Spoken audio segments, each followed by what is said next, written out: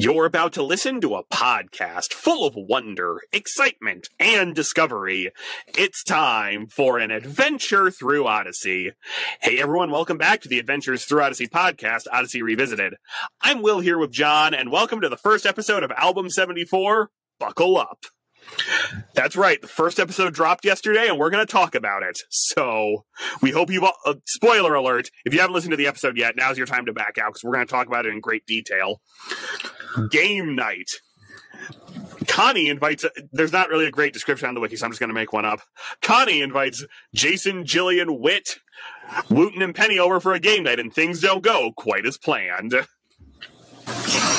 Yeah. I liked the tone of this episode a lot. Yes.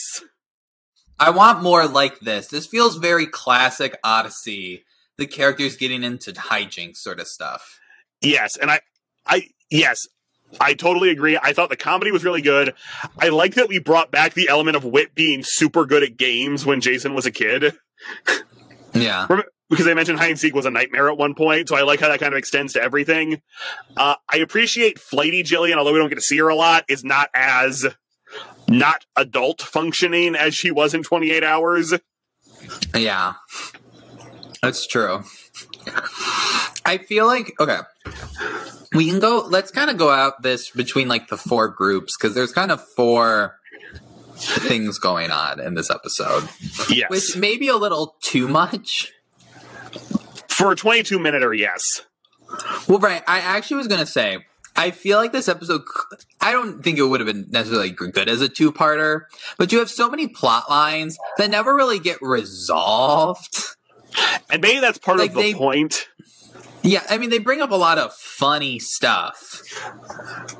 Like, yeah. It's, like, really funny, but it's, like, the Ant plot line doesn't really end. They just get, like, Penny gets upset.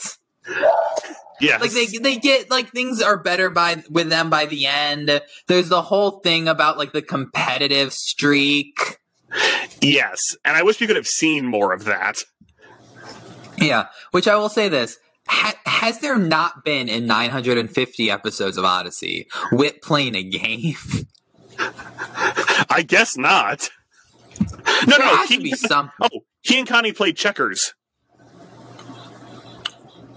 I do remember that. Wasn't he a little competitive, or I can't remember. Right. So from what I remember, he and Connie were pretty evenly matched, as I recall. So maybe they actually are a good team in that regard. But the whole thing was Connie and Whit got into an argument about checkers, and Whit implied Connie was a snob. So Connie said, "Fine, I'll play checkers," and then kept losing. So that's funny. I mean, so I guess some evidence. I did just find that funny. But okay. Oh, speaking of losing at board games with checkered boards, if you haven't been reading the comics, a headcanon of mine has now been confirmed. Well, we can go over that when we go over the. Yes, we can go over that in the news roundup. But if you know what I'm talking about with Bernard, anyway, continue. Okay. So I think the Jillian Jason stuff was really good. It is weird. They don't ever the whole time mention the officer. What is it? Burke. I was going to say Buck. And I was like, I know it's not Buck. Because it's clear they're going for that romantic feel. Like, they just dropped that, like, she apparently was dating someone else. Yes. I mean, maybe they didn't drop it per se, but it wasn't important to the episode. Yeah. Because Connie doesn't try to set them up either, so. Yeah. But I think it's their little interactions are funny of Jason wanting to violate national security, which is cute, but also very clearly, like, I don't think Jason as a character would do that. Well, maybe to beat his dad, because unfortunately, I've been both Jason and Whit in this episode. Yeah. Where I would 100% ask someone if they could violate national security if it meant we could win at trivia. Yeah, I guess he could, since it's his dad, and I guess everyone there knows but Penny and Wooten. Yes, which... what was the reason Penny was on the phone? Because Kimmy Roberts doesn't have a great recording setup at home, so they were hoping by having the... Yeah, go ahead. You're getting a little ahead of yourself, but I was going to bring that up. Because here's the thing. I did wonder, is this because she couldn't get to a recording studio or something with COVID, or she was busy? But I will say, it's a very funny bit, I feel like. Yes, Penny on the phone screaming about the ant is very well done. Yeah, so if it was like, we have to get around this, I think it's pretty funny. I would agree. To go back to where we were, very beginning of the episode, they bring back the character saying, "Hi, this is so-and-so," and I was wondering, have they pitched Katie Lee's voice up at all? Maybe you mean at the very beginning or the end? Well, both, actually. Well, at the beginning it was Connie, and that's what's kind of like shook me, because I'm like, it may have been re-recorded, but like, that's a very like classic Odyssey bit to be like, hey, like, are you ready for an adventure? It feels like we have not gotten that. Right. It's probably happened recently, but like, it feels like it's been a while. Or like it doesn't happen often. It feels like something they're trying to phase back in. And because also I'm bouncing back and forth listening to the older episodes as well. And Connie's voice just sounds, and I get it's been 20 years, but I'm like, that sounded not just like it's been 20 years, but they physically pitched it up in editing. Yeah. And maybe, I mean, this had a very classic Odyssey feel. Yes. Yeah, so this episode feels like it has a classic Odyssey vibe. You know, I think like the little competitive story, I think like some kind of like zany sort of stuff happened. Let me say this though. I think this is a very good episode. I want more episodes like this. There were a few things I think overall were a little weird. Yes. With it. I think... At Jiffy Lube, it's our job to make car care make sense. With personalized service reviews that swap the car talk for straight talk, so you know what your car is telling you and what to do about it. Putting you in the driver's seat of car care? That's a job for Jiffy. Get ready, Ohio. FanDuel, America's #1 sportsbook, is coming to the Buckeye State. And to kick things off, you can get started with $100 in free bets as an early sign-up bonus. Plus, when you sign up today with promo code OhioSB, you'll be all set for when FanDuel goes live in Ohio. Then you can bet on all your favorite teams and all your favorite sports with $100 in free bets. Just download FanDuel's top-rated sportsbook app. It's safe, secure, and super easy to use. Ohio, this is your chance to get in on the action. Join today with promo code OhioSB. Make every moment more with FanDuel, official sportsbook partner of the NFL. 21 plus and present in Ohio. Bonus issued in non-withdrawable free bets that expire 7 days after FanDuel accepts its first real money sports wager in Ohio on 1/1/23. Unique user identity verification required. Offer ends on the go-live date. Restrictions apply. See terms at sportsbook.fanduel.com. Gambling problem? Call 1-800-GAMBLER. You're a holiday powerhouse. You host the dinners, shovel neighbors' sidewalks, and make everything from scratch. You definitely don't need help making the holidays happen. But Dunkin's Holiday Blend Coffee? A warming medium roast complete with sweet notes of dried fruit and molasses. Or a cranberry orange muffin made with real cranberries just might convince you a little help never hurt. Especially the hot caffeinated kind. America runs on Dunkin'. Price and participation may vary. Limited time offer. Terms apply. Whit gets uncharacteristically a little angry at them for asking about the thing. Like when he it's like some kids were doing an experiment and it hit me in the eye or like in the face or something. So I agree that was a little bit of a burst. He might have been trying to respect Connie's rules. He might have been a little embarrassed and didn't really want to talk about it. And, you know, they were being maybe a little more aggressive than they needed to be. I think if it had been something a little more embarrassing, I would have bought it a little more. I guess that's true. What would have been like, more? oh, a kid did something dumb. It's like, that's not, you know. That probably happens at Wit's End all the time. I do feel like, and I mentioned this briefly, that a lot of the storylines feel a little, like they don't have a lot of conclusions. Like, okay, the storyline is really Connie's, and you can kind of sense that because Connie's having these real weird rules, and clearly, like, that's where the end of the story is going to reach, is something with the rules. Right. Well, I also thought maybe part of that was we've just come off 28 hours and Connie just wants to be away from all of that for a bit. Because I don't think there's anything wrong with saying, hey, it's okay to have an event where you don't talk about the stresses in your life. Well, except it's weird the extent she goes on about it. Like if it had come, and it's like a kind of a little zany Odyssey idea to have like the pre-established rules. Yes.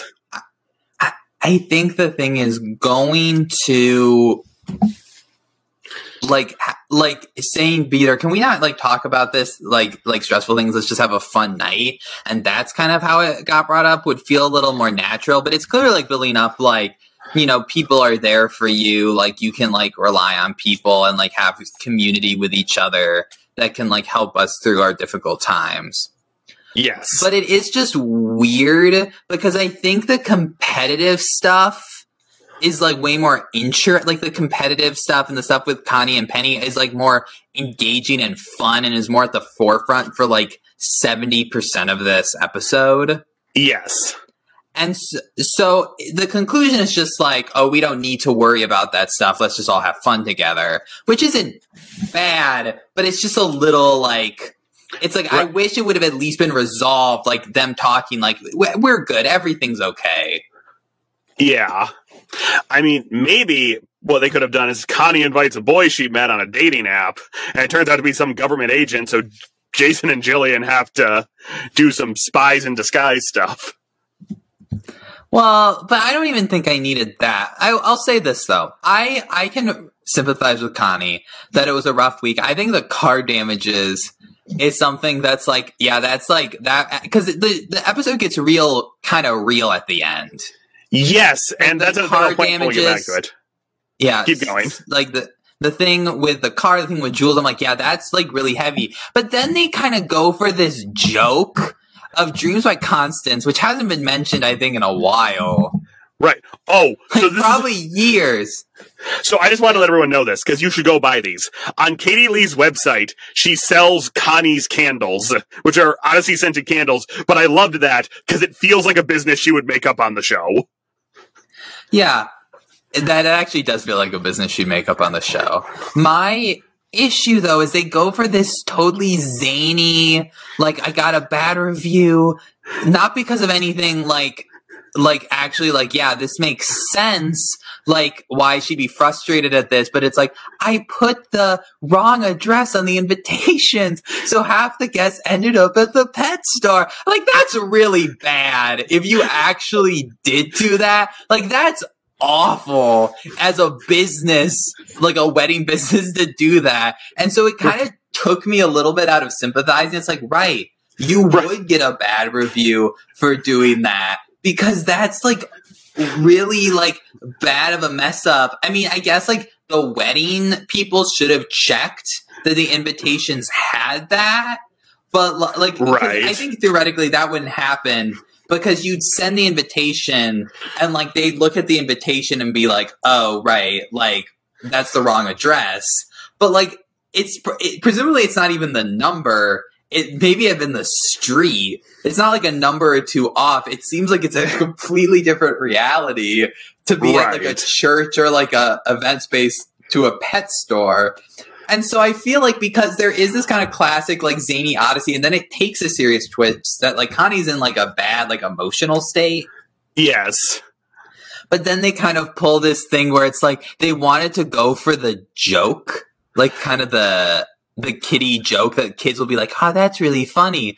But I'm as an adult, like, cause you give two really kind of adult, like heavy examples, and you could have given a more like zany example, like I dropped the cake, or like I fell in a cake or something. Not necessarily the wedding cake, but like I was making a cake for today, and like I dropped it, and Woody could have been like, also, I'll eat drop cake. Like that could have been funny.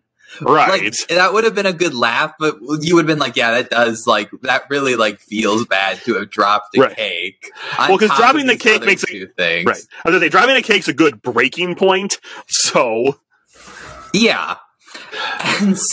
And so to me, it felt just a little bit like because if the ending had been a little more zany, but they get like real serious. Yes. Like Connie's like clearly sad. And like and Connie's like, it's been like a hard week for me. And they're like doing these serious things. Like, yeah, I like hear that. Like expensive car payments, like stuff with like helping your like half sister, like doing this studying stuff and helping her through her issues. And it's like, and then in the business I ran, I made this horrible mistake. But it's not like even a real mistake. If it had been like something like almost beyond her control or like a reasonable mistake, and maybe they think like the address, but then they like kick into like, oh, so half the guests showed up at the pet store. I'm a little bit like, Right. Maybe if it had been, I got the address wrong by one number, so suddenly poor Mrs. Johnston was overrun with wedding guests. Like, oh, it's the house next door to the church. Something a little less. Yeah. It's just like they clearly were going for the joke with the pet store. And I think it undermines the scene a little bit because it's so ridiculous. I would agree. Like, it's like, yeah, it's like, that's awful. I would feel awful if that happened. But also, like, as an audience member, I'm a little bit like, that seems like a little over the top. Yeah. I would agree. And this brings me to my next point. It ends a little abruptly. Yeah, that's why I mean, like, they could have had a little more to the episode, but I feel like they're like, we gotta wrap it up. Right, it's not like there's much to resolve, but Connie goes into the corner, has a good laugh with her friends, and then Chris comes on and gives the message. And I'm not entirely sure I know what the message is. I get it's supposed to be, be there when your friends need help. And I guess I appreciate they don't imply it's nag your friends until they tell you what's wrong. So. Well, I liked the perspective of the episode. I actually thought it was like a good kind of direction to go with it. Like, I think it's an interesting concept of like, you can rely on your friends. Like you don't have to necessarily keep stuff from them. Like your friends, if you have good friends, they're there for you and can help like raise your spirits. Like you don't have to say like, we can't share our problems, because like part of friendship is sharing the problems. I do think there's a lot going on in the episode, but I think that's the vibe they're going for. Yes. I would agree.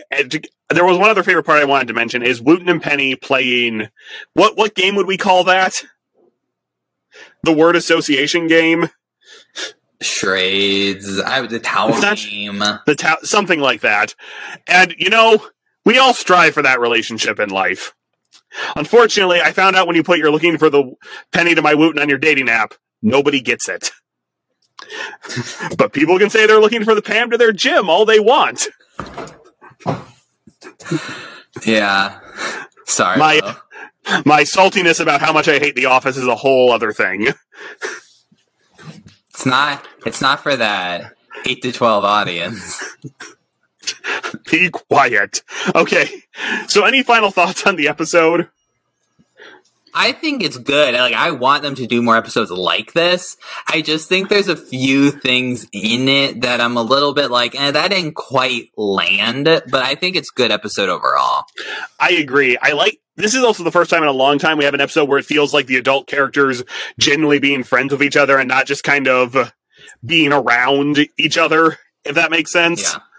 So that was good. Where was Jules? Maybe Jules is out on a date with Buck. Oh, that's true. The next episode's going to confirm they're dating. That's very possible. But no. What if they had dropped it this episode? Connie's just like, oh, where's Jules? Oh, she's on a date with Buck. Huh? That would have been so funny. I kind of wish. I wonder if in an original script for this, if Eugene was here. Yeah. Like, I wonder if it would have been Eugene instead of Whit, or like Eugene, probably not Eugene instead of Whit, but if Eugene would have been there, or would have been Eugene instead of Wooten. I don't know. Maybe. But I will, because it was actually nice to see Wooten and Penny together again, because I don't really feel like they've done an episode together in a while. It feels bad to me because I feel like I do miss like that classic Eugene dynamic, and I feel like we would have gotten in this episode. Yes. Like Eugene's been pretty serious lately. Like Eugene's a little zany, like freaking out sort of stuff. I would agree with that. Has been gone for a while, and it would have been nice to see it, but obviously, like, Will Ryan passed, and that couldn't happen, but... Yeah, so we will see. But that wraps it up. We'll see you next week for the next episode. I don't actually know if they've said what it's going to be. And then we'll have an episode live from Munich. Let me say this. Just so the audience knows, the episode will not be live, and we probably will not record an episode in Munich. I mean, but what if it's a banger? Look, if there's a blizzard and we're snowed in the hotel, maybe. We'll just do it on the train. The train, that's going to be horrible for the sound. People already complain about our sound. That's true. We don't need European rail in the background. All right. Well, we'll see you for our next episode, which will be posted shortly after this one. I'm Will. I'm John. We'll see you next time. You're about to listen to a podcast full of wonder, excitement, and discovery. It's time for an adventure through Odyssey. Hey, everyone. Welcome back to the Adventures Through Odyssey podcast, Odyssey Revisited. I'm Will here with John. We've got our second episode of Album 74, Renee Renewed, which has some very controversial things in it. So let's get to it. When Renee helps Horace out using some of Mr. Whitaker's technology, things get dicey. So yeah, I think the obvious thing to talk about here is that it seems like referencing Novacom. Yes. Or some Novacom-esque thing coming back. They even kind of, they directly reference Novacom here. I guess not a direct reference, but imply like something like this happened like a while ago. Yes, and I actually appreciate that Renee read about it, so it's not this weird secret, because if Novacom tried to take over the world, I think everybody would kind of know about it. Yeah. And yeah, like there'd be some knowledge, at least locally, that it definitely happened. At least nationally, it's like this organization was found to be like running like some weird experience. Like nationally, they probably have some awareness of this company was like trying to like do this big plot. They probably don't know how close it was to actually happening. Right. You know? I'll say this though. So obviously, like the technology that's being used here is this thing that can directly like change a person's personality. Yes. Okay, so there's a lot of things to talk about that. Like with that, I'll say this. It kind of goes to like Renee being like, what could possibly be wrong with this? Like Novacom, like a more like subtle kind of like thing. Like it's like, you know, like obviously I think like it's way more complicated than they talk about. It's like, you know, you can do brain waves to radio waves. What about the reverse? Radio waves to brain waves, which is like, you know, bad, like obviously bad. But like the idea that it's like, oh, directly change a person's personality without giving a lot of like setup to like any like even like simple explanation for that.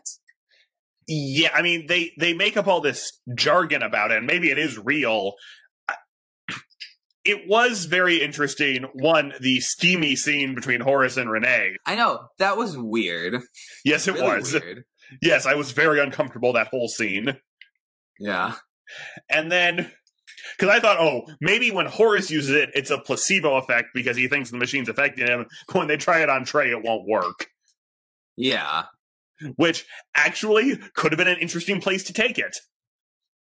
No, I agree. I mean, it's such a, like, it's almost like, it's an incredibly impressive piece of tech, but this guy's just randomly making it. Like, we know Horace. Yes, we do. A little bit. But there's no indication that he's, like, a savant.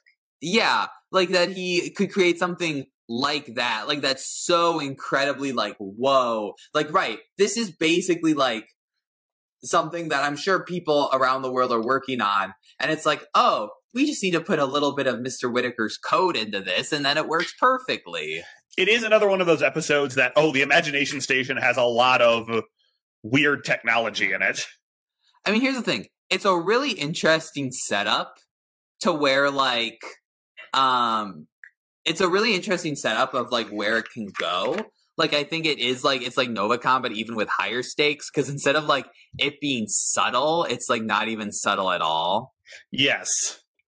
But it's even like kind of like the technology that's being used in like in the Jason, like in the 3 or 4 parter or the whole after. Yeah, 28 hours. The whole nanobots controlling Jason's mind.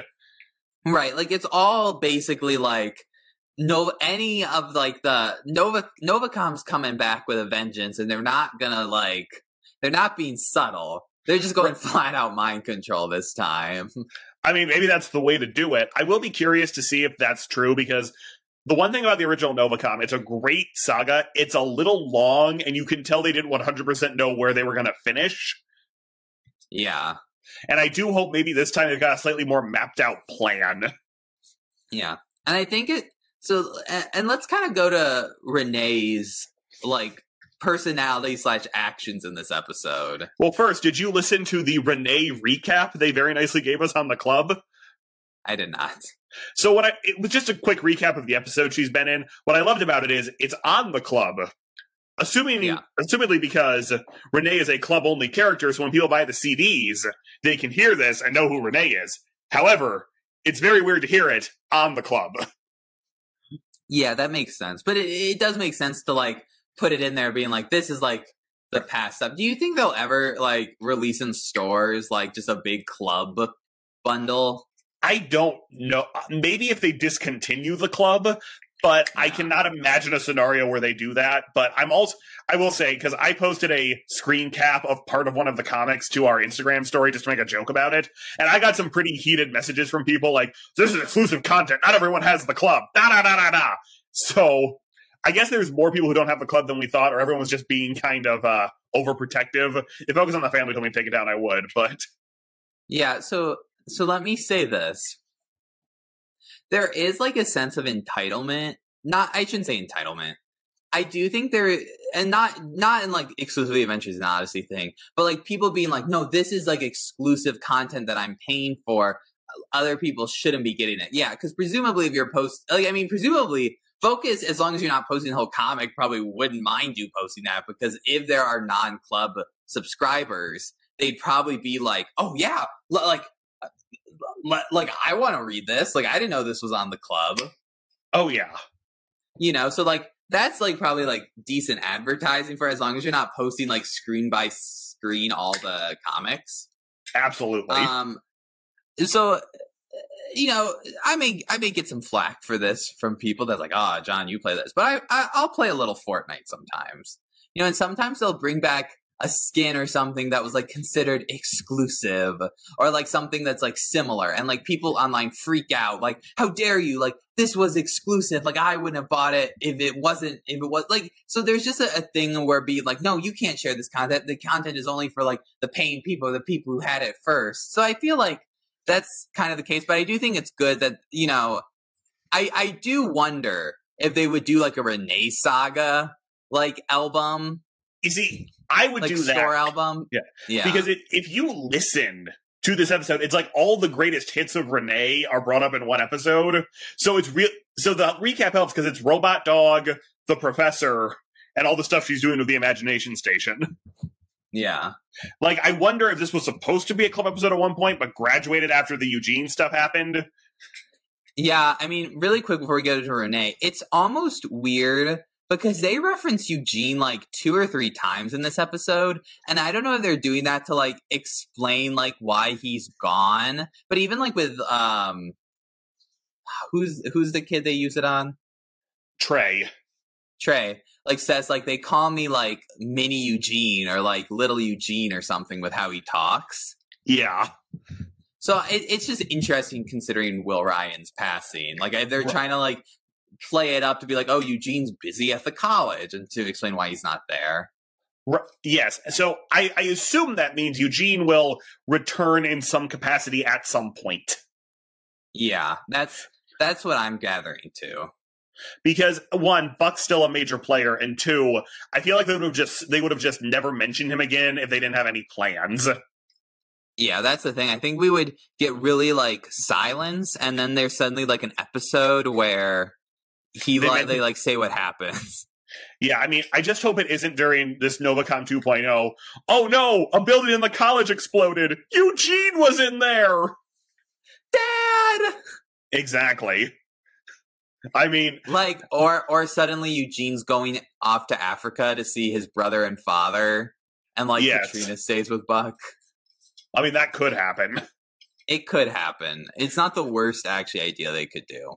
But here's the thing with Renee. Like Renee, like there's whole things about like ethics, like, you know, like philosophy that they've talked about with Renee. And Renee was very much against like, you know, like that professor like messing with like her like artificially created like civilization. Yeah. And so it feels weird that she sees no issue. Like she's like, oh, all the positive effects. Like they're like, it could help like people like Trey or like help like people like to achieve things they may not be able to do normally. But like the fact she can't see like the horrible, like also possible ramifications of essentially changing people's personalities with a machine. Yes. Does seem a little bit like, what? Right. And actually, how do I want to describe this?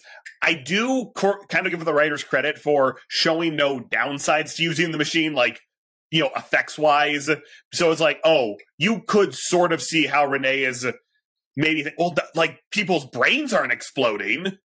So I give them credit for not like showing this big, obvious medical downside to it. I do agree. It's I don't want to say it's out of character for Renee because she even says, I acted like that doctor a bit. And, you know, Wit, and we'll get to Wit in a minute, but right, I would say this. If I was a kid who was only listening to the albums, although I think A Year of the Club might be cheaper than both of the albums they release every year, but that could just be, I could be mathing that out wrong. And I just heard this Renee episode for the first time. I would think Renee's a pretty bad character. Yeah, that's I think part of it is like it really feels like they've been building up Renee to be a good character, and she has like a little redemption at the end, but it's like, whoa, like that's like pretty intense. It's like if you hadn't heard an episode with Connie and suddenly it was the episode about giving money. Yes. And suddenly the character, almost for the sake of like the plot, is suddenly like doing something like so like outside of their like kind of what we've expected of them. And people can do that, but it's just interesting. I totally agree. I will say this. I think they wanted this episode a little too much to reflect Applesauce. A little bit, yes. Because they're talking about like, oh, this was such a breach of trust. Like they're really like you breached my trust, like you violated what I wanted you to do.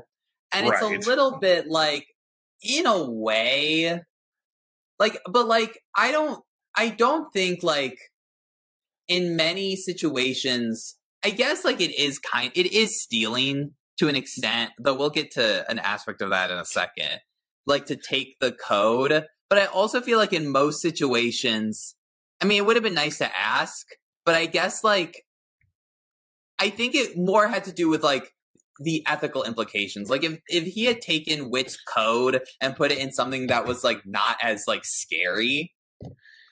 Right. No, I can't imagine Mr. Whitaker would have really minded that much. That is true, but this goes back to something that we've definitely brought up before. That because I just listened to Wayland in the Windy City for an episode we're going to record, and you know they wipe that computer of government secrets. Wit deletes Applesauce, and Blackguard briefly mentioned the Darkness Before Dawn. You know, Whitaker has destroyed so many government programs in the past. Yeah. All I'm saying is maybe we're also going to get a little bit of a storyline about Wit maybe didn't do the right thing in those situations.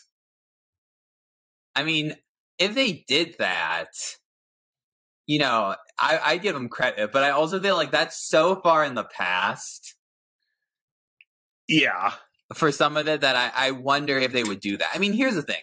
I think Wit's is right to be, I think the soliciting kids for kind of dangerous technological experiments in his store is a little more upsetting, even though like they do like try to like, I think they did this to make Renee not seem like a complete like crazy evil person. He's like, well, we got his parents' permission. Exactly. Although his dad's a brain surgeon. Right. It's like someone wrote it probably with like, otherwise like maybe they just walked up to Trey like, hey, do you want to try this thing? And then they're like, you can't, like, you needed to get the parents' permission. And like, that was added later because I think Whit being more upset would make more sense if it was like they like looked for kids in Whit's End instead of just like meeting in Whit's End. Yes, but I would say the one thing is Renee and Horace is there. He should know that should be in a way more controlled environment than Whit's End. Yeah, no, I fully agree. Here's the thing. I think Whit has a right to be upset. I think yes, I agree. I want to make that clear. I think what Renee did was really bad and is really like kind of iffy, like a really like questionable thing. And to like, right, I think they just lean a little too much on the aspect that, like, I feel like they were going hard for the applesauce vibes, like it was a violation of trust. And here's the problem. And let me just get into this right now. They talk, I'm in law school. They talk a little bit about IP law in this episode, like, oh, like he probably has a patent on it. Actually, my assumption is Whit doesn't have a patent on his technology. That's very possible. Because then he has to reveal his technology, because in the past he's talked about how like he's like very like iffy. My also guess is Whit doesn't make his employees sign like non-disclosure agreements. Sounds about right. This is from the pure legal aspect. I think in terms of like, it probably is a breach of his own trust to steal this thing without asking him. However, I also will say this. As far as I can tell, she just took the code, right? Yes. This is my own little nitpick. Technically, everyone, code is under copyright law, not under patent law. And copyright law, she's like, I could probably like change it around a little bit. It's like, yeah, you really could. Because like, and also because of a recent Supreme Court decision, Oracle v. Google, it's actually really easy to take like underlying pieces of code and like say that, and like even beat for beat and say it's fair use. Yes. So I don't expect the Odyssey writers to go out about that, but I'm like clearly like purely from like a law standpoint, like she probably was fine to probably use that, like the little bits of code she used. However, I get from a trust standpoint Whit would be upset, but I think it's also like the reason he's the most upset is what it was being used for. Is this really like kind of scary technology? Yes, I would agree. And I just think they went really hard on the trust thing when it's more like, I feel like the episode would have been more to be like considering like the bounds of like humanity. That's a good point. And bring in like some of this philosophy stuff in, where it's like the trust issue is definitely a thing, but I don't know. I felt like you're trying really hard for the applesauce vibes here. I don't disagree. And to go into some non-legal story-related stuff, there was part of me that was surprised they wrapped it all up in one episode. I thought maybe Renee would leave, and then something happens to Trey, or the fake code fries his brain or something. Well, right, and that's why I also think it's more about like being your own person is more the moral, because Trey and like Renee like figuring out the problem comes from that being like, it's not really me. Like I want to be my own person. Agreed. Now, I will say, because Whit finds out about the virtual dog and doesn't say to Renee, you've got a great money-making invention right there. That would be funny. But I mean, I think there's also other like questions of like reviving your dog as like a computer AI, essentially. I mean, I'll say this, and Trey alludes to it. Like Renee, he's like, why do you think like I needed this thing to talk like better? It is true. Like, it's like, yeah, it is a huge insult because she's like, I know exactly who we can go to who wants to change his personality. Right, and I will say this. I appreciate it was Trey, and they didn't like go to Jay or Vance or somebody to try to make them behave. Well, because they needed someone who could realistically like be like, yeah, he wouldn't want to use this technology, and that's Jay would use it to try to like go all suave with Zoe. Well, Jay does that all the time, and Zoe just doesn't go for it. Yeah, but maybe it would actually be effective. That's a good point. Let me say, I've made points about this episode. I actually think this is an interesting episode. I think it actually would have been better as a two-parter. Like, explain some of the underlying technology, maybe explain, like, some of the more issues with Trey. Yeah, let Renee thing breathe. Because I actually thought that first scene where Wit's telling her no was something she was doing in the imagination station to walk through it. Yeah, like have like the end of the first part be like Wit being like, I can't believe you did this, Right? And then and the cliffhanger's like, I'm not going to take I'm not going to keep being at Wit's End. I'm surprised Wit let her stay at Wit's End, honestly, because the experimenting on kids part. Right. I guess like that's why they did the parent thing, to be like, well, she did have the parents' permission, and I didn't like explicitly say that, but it is like Wit is. You can tell Wit's like hurt. Yes, and I think that's why if Connie had been in this episode, they could have had a scene where they talk about the events of Applesauce, but that's just me. So I do also want to mention, much like last week where I feel like they wrapped up too quickly, Horace disappears once Renee comes clean to Wit. So I mean, maybe Horace is going to be like a bad-ish guy in this whole thing of like pursuing this. Well, and that's what I wondered. If this is really Novacom round 2, is Horace going to be maybe not like the villain, but somebody who sides with somebody at Campbell County College who's working with Novacom and gives them the technology? I'm just saying there could have been a quick postlude where we see an angry Horace and he's starting to talk to somebody or something. I could see it something like a Richard Maxwell-esque thing where it's like he being like, I mean, Richard Maxwell did bad things and like Horace may do bad things, but like in the end he like comes around. Yes. Right, because it could be someone like wants to get Wit's technology and this guy has a working thing that's really close to what they want that implements Wit's code, and there's going to be like a moral episode with Horace where Horace is like, should I give it? Like, isn't this stolen? And maybe then they bring up the IP copyright fair use law. And it's like, it's actually not it's actually okay to use this. Here's the Google v. Oracle Supreme Court decision that says it's okay. Oh my gosh. Now, if they were to like, can they please pull out that lawyer from the Rodney falls through the glass ceiling episode? That would be hilarious. So, but yeah, I just like, they don't need to like wrap up Horace's story. I just would have liked one more scene with him, even if it doesn't have any bearing on anything. Yeah. No, I agree. I mean, I think it's an intriguing episode. If there's more to this, it's actually like a decent little setup. And I'm glad they didn't have Renee necessarily be like evil after this part, but I think they could have had this be 2 parts, but also at the same time, like I just feel like they make Renee's character very different from how she kind of has been. Yes, I actually thought they got a new voice actor because she had less of a Scottish accent, and it is the same voice actor, so I don't know what happened there, but I wonder if they told her to tone it down for the non-club episode. That'd be really funny. Our uneducated non-club fans won't be able to understand. We love our club and non-club listeners equally. Like, yeah, yes, don't worry. Yes, I pay for Netflix with ads, so I get it. I don't, and going back, I said the entitlement thing. Not that I think club fans are entitled, but I get like the thing of being like, isn't this exclusive content? Like, I understand that, but I also think posting one image of one comic isn't correct. Okay, so quick final thoughts on the episode, and if this is Novacom 2.0, where do we go from here? Yeah.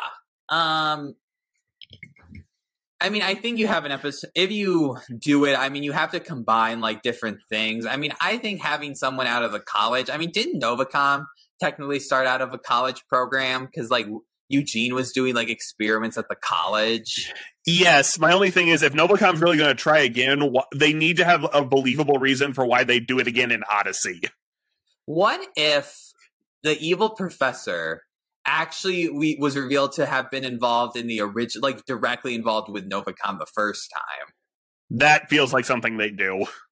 Which could be interesting to like bring it forth, like why is it happening in Odyssey again? That this guy's like kind of like a linchpin in a lot of this. I think that professor could come back. I think Horace could definitely play a part in it. I think it's gonna start with like him selling the technology, like Horace or like someone getting or selling that like technology to a company, and then it's revealed that it's essentially the Novacom 2.0 company. Yes. I mean, they already mentioned Nova Plus as a thing in one of the comics, but I would also say what? No, say what you're going to say. I also think whatever's going on with, and I've said this before, Emily, Mori, Susu, and Trey, and the eventual team is going to wind up playing back into this. Yeah. No, I think there's a lot of really interesting pieces, especially like because you have a lot of like weird like tech investigative like government characters.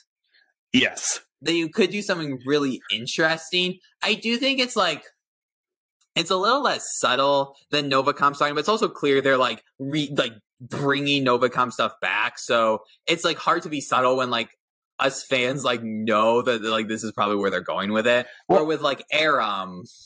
Right, just remember, the chairman was in the last album. I don't think we remember that because he didn't show up in the last episode. So yeah. No, like they're clearly like setting this up, and I'm excited. Like I think this is a good episode to like get people excited about it. I just thought there were a few weird like character moments. Yes, so I don't, because we've got 4 episodes left. I'm gonna guess none of them are gonna tie back into this Novacom stuff. Whereas, I mean, maybe like the Wooten Law one. That'd be kind of funny. But that would be funny. I think what I was gonna say, if I can remember it, it had Aram, and then I can't. Just keep going. Okay, so, I mean, for me, if I'm going to do Novacom round 2, can we kind of make it like the Blacker triplets running everything, so we can like have Richard, Maxwell, Mitch, and everybody come in for one big blowout at the end? I don't know if we need the Blacker triplets. I mean, it would be fun to have Richard Maxwell show up again somehow, but yes. So here's what I was going to say. Here's the thing I forgot. I think it could be very, like, I feel like if it's Novacom coming back, I mean, the Nova Plus in the comics, but who knows if that's, like how canon that is. So someone did text me saying the comics are canon according to the writers. So. Okay.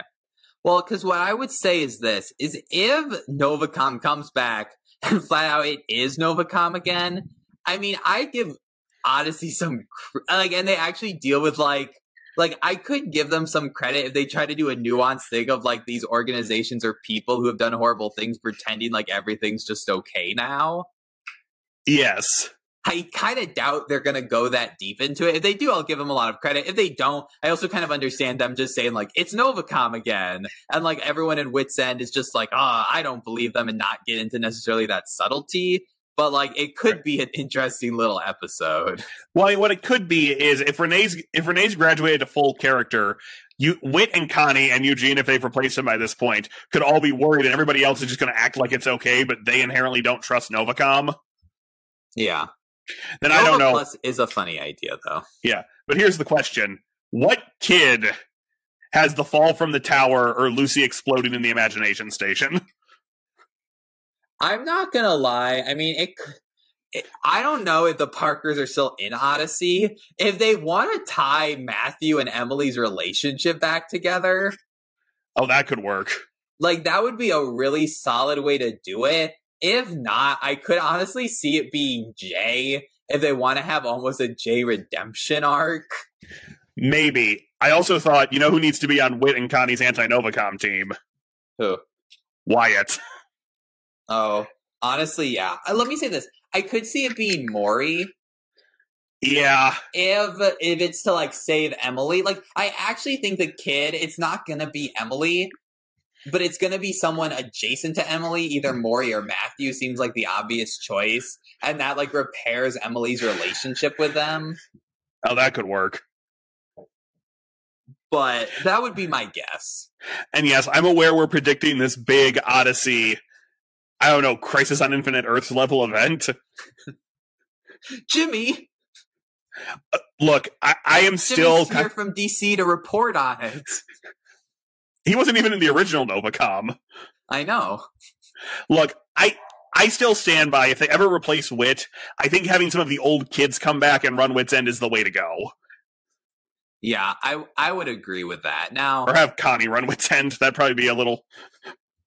I feel like my problem is, if they were choreographing Wit leaving, I think they would have already started that by now. That's probably true. Like, I think that would be like a 4 to 5 year, and maybe, I mean, that's how far away we are from the end of this, like, Novacom storyline. But That's like, possible. I feel like they would be like setting like the seeds for that really beforehand. True. I don't think. I think they have no intention of killing off any major character until. I mean, like they did Tom, but even like Tom, I think by the point in the series, I wouldn't call him like a first tier character. Yes, I would agree. Like, yeah. Like, I think unless the show ends, like, unless, or they're like, oh, like, we lost, like, Andre Stoica as Wit. I mean, they might that might happen at some point. Well, right, at some point, but. So, you know. Anyway. For all we know, Novacom Round 2 won't happen, and we're just postulating here, but it does kind of feel like, unless they're just doing it for cheap pops, all of the pieces are coming together for it. Yeah, personally, this episode's better if it does result in Novacom happening. I think this episode's, like, because it's like, I get why, as a character motivation, they would consider, I understand why, as like a character motivation sort of thing, they would have Renee act like this if it's supposed to lead into Novacom and it's supposed to lead into these greater questions. If it's not, and this is just where the episode ends, it's really weird. Yes, because the episode feels like it's a very full 22 minutes, and it kind of feels like it is a puzzle piece we have to fill in. Oh, that was the one thing I wanted to mention. Wit knows Renee's going to do this and just takes the plans out of his filing cabinet. Yeah, that seems a little much. I mean, I guess on one hand, I appreciate this shows how Renee's going to be different from Connie or Eugene, that she's a little more conniving. Yeah. So we will see. I'm curious to see where they go with this. I'm interested. It's been 2 really good episodes, but it's been 2 episodes that felt like they were bursting at the seams. Yeah, and that's not bad. Like, to say, like, oh, it's like, we're basically saying, like, we wanted more, in a way, which is better than saying, like, this was too long. Oh, yeah. But, like, it's like, yeah, like, these are, like, it's like, these are great ideas. It's like, I actually want more of these ideas, you know? Yes, exactly. So I think that's a good place to be. Yeah. All right, so that wraps it up. We will probably post the next episode a little late, unless we can figure something out with our vacation. We'll have a new Odyssey episode out for you on Wednesday as normal, but I'm Will. I'm John. We'll see you next time. You're about to listen to a podcast full of wonder, excitement, and discovery. It's time for an adventure through Odyssey. Hey everyone, welcome back to the Adventures Through Odyssey podcast, Odyssey Revisited. I'm Will here with John. I know we're a little behind because we had some European-related difficulties, but we're now here for the next episode of Album 74, Buckle Up, Legally Wooten. Wooten discovers that an old friend has stolen one of his comic book creations and is claiming it as his own. Well, you put out some pretty inflammatory response to this episode. Yeah, so I started a semi-dust storm when I said this might be the worst Odyssey episode in a decade. And some people agreed, some people didn't. The people who agreed tend not to like Wooten. And I do like Wooten, and I think this was a bad episode. Yeah, I mean, I don't think this is a particularly good episode. I wouldn't go so far to say it's one of the worst episodes in recent memory. I think it's a little bit of a clunky episode more than anything.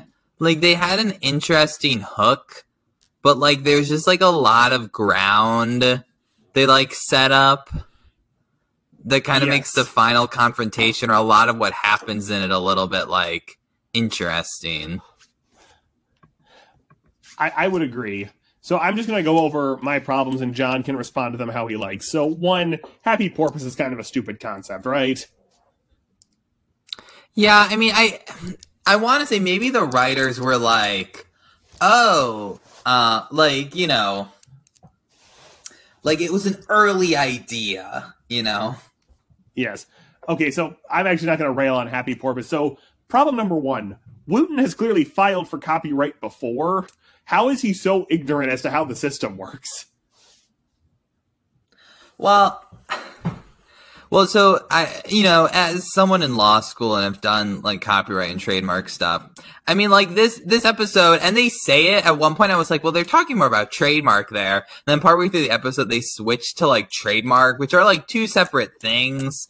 So sometimes that gets a little mixed up. I think the idea was, well, technically, you don't have to file for copyright to get like.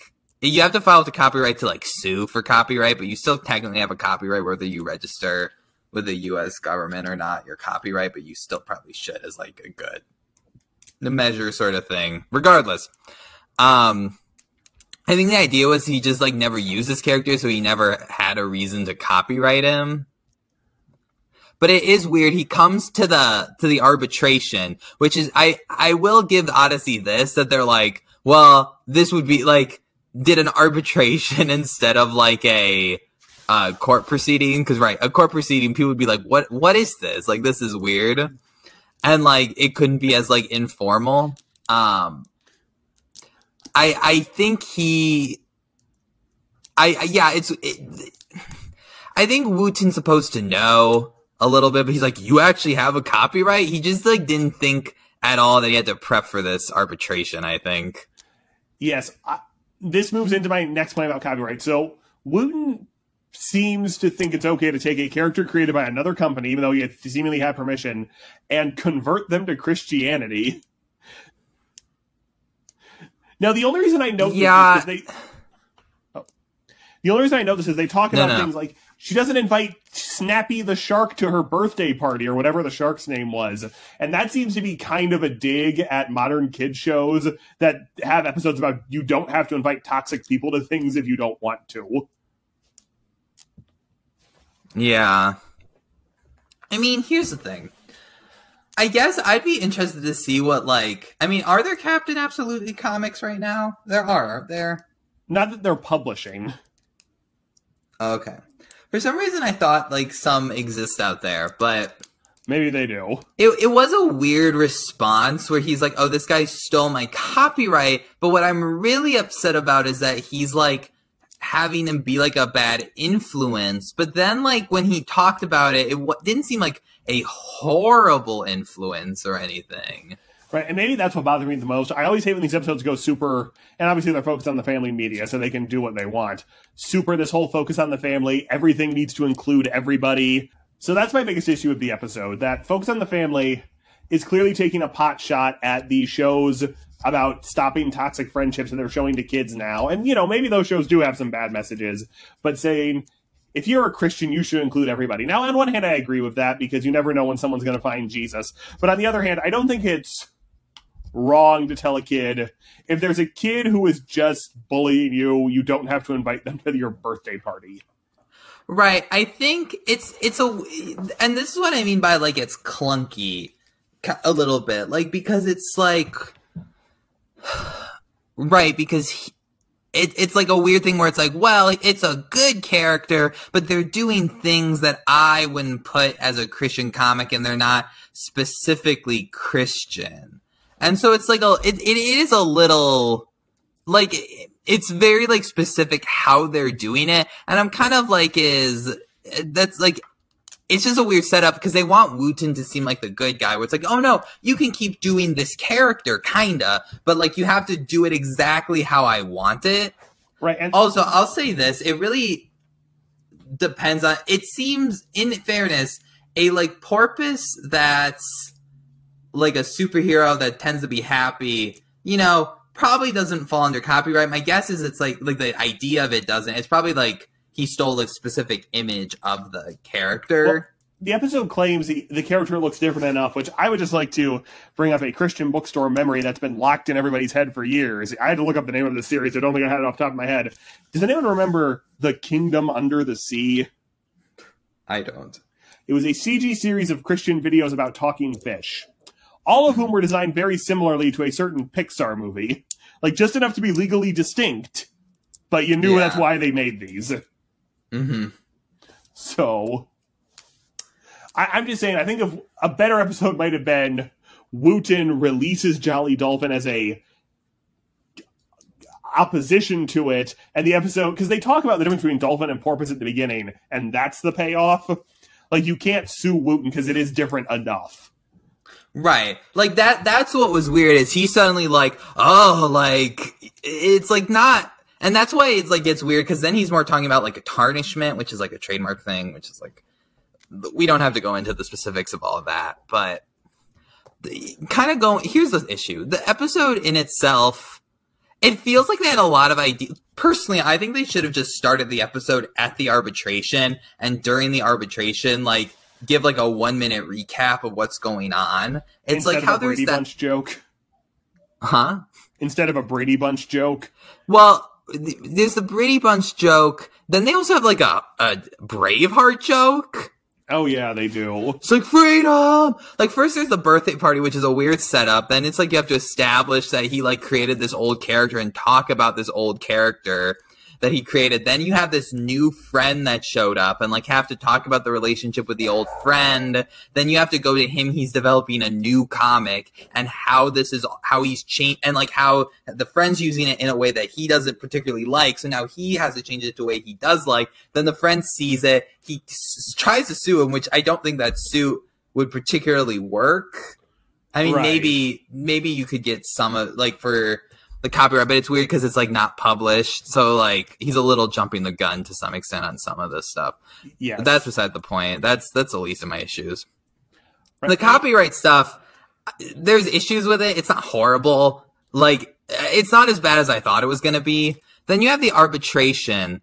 And then you have this whole weird little like, oh, the Christmas ornament thing, which is like takes up like a lot of time for her to run and go get it. Yes. Like, and explain exactly what it is and go back, like losing arbitration. Then he's like, actually, I'm going to help you out. And then I guess the wraparound of what it was supposed to, the episode was supposed to be is like, when is it appropriate to use the law to like go after somebody? That was the weirdest thing to me because it like Chris's thing at the end is like, oh, like talk when it's like best to like, you know, forgive someone or like work it out with them or to like use like the means of justice or something. Yeah, so I won't lie. I was convinced Chris's wraparound was going to sound something like, today Wooten had to deal with copyright because a character was too similar to one he created. But when you're created in the image of God, you're all unique. Well, it seems weird. It seems like someone really wanted to do an episode focused on like when to use like the law or like it's actually like an interesting idea to talk about. Like when are you supposed to use these like legal systems in place? One, and it's like weird because they like Wooten's like kind of absolved of it because he doesn't start the legal like he tries to solve it, but he doesn't start the legal dispute, so he doesn't like it's a weird message to come along because Wooten didn't have to make that decision. Yes. In the episode. I thought maybe Focus on the Family was part of some frivolous lawsuit or copyright thing. It was written by a new apprentice writer, though, who I wonder if they have some experience in the law. Right, and it's true. It's not the worst. Let me say this. I thought the copyright stuff was and trademark stuff was gonna be worse. If anything, there's just like some blurring of the lines between copyright and trademark. They didn't mention like trademark at one point.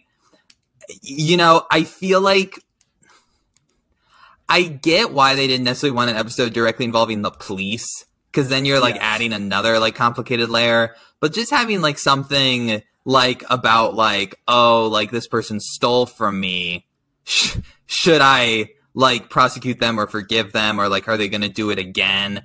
It just seems like that's not what I gathered from this episode at all, and it feels like they were like copyright's like a separate enough thing. Like it seems like a better thing to talk about like creativity and the importance of like creative vision in according to Christian alignment.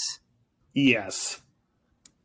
I don't know. I didn't hate this episode as much as you, but it really is a clunky episode, and I really don't think it proves the point it's trying to make, because no character ever had to make the decision of whether to like go after someone or not. Right. And actually, I think part of the reason I didn't like it is, like you said, everyone gets absolved. Wooten does it out of a sense of morality. Like, let's just call a spade here. Phil Vischer just got fully fired from VeggieTales. What's to stop him from trying something similar? Well, I guess so, but right. I mean, are you saying he couldn't use David French to try to argue they're teaching bad lessons? I guess you could try to... One could try to prove that, but I mean, like, right, the thing is... Also, we love you, Phil. I mean, there's a whole other, like, there's technically moral copyright arguments where, like, they use that for, like, there was, like, a graffiti case involving that, and there was a case involving Monty Python involving, like, moral rights, which I guess would have been more interesting. And actually, like, what Wooten's argument was is, like, well, they're using my thing and changing my intended meaning of it. Like, they could have tried to do something like that. I don't know. It feels like they were trying to do an episode about, like, law and Christianity without wanting to implicate, like, law enforcement or, like actual, like, crimes that you could be put in jail for. And this was the best one they came up with. Yes. What? I was saying, there's your book, Law and Christianity. I'm sure there's many books about law and Christianity. Yeah. Again, it's just Wooten has a problem with the lesson and feels like the guy who created the character in its current form would be okay with it, then is shocked. It's just a whole thing. Now, I would also like to point out, I'm glad it's not about money, because clearly all of Wooten's comics are nationally syndicated, because it's noted Happy Porpoise is a local favorite character. Yeah, that's what was kind of weird about it, and I think that's why, because we wouldn't believe, which is why I think why they did, like, the moral argument of it, because we know Wooten, money-wise, probably wouldn't care that much, but I also wish, like, maybe, like, they could have said, like, oh, they turned, like, Happy Porpoise into an anti-hero. That would have at least worked. Or is it's Happy Dolphin, and what is it? Jolly Dolphin is the character Wooten creates. Yeah. Happy Porpoise is the character in the show, Yeah. which, between this and the Nut House, Odyssey really loves their locally created content. Yeah, but I mean, like, right, I wish they would have, like, hyped it up a little bit, like, oh no, like, it's like moral grays of Jolly Dolphin. It's like, I guess I could get more on it with that. But, like, the arguments he gave, I'm like, that sounds just like a normal comic book character. Yes.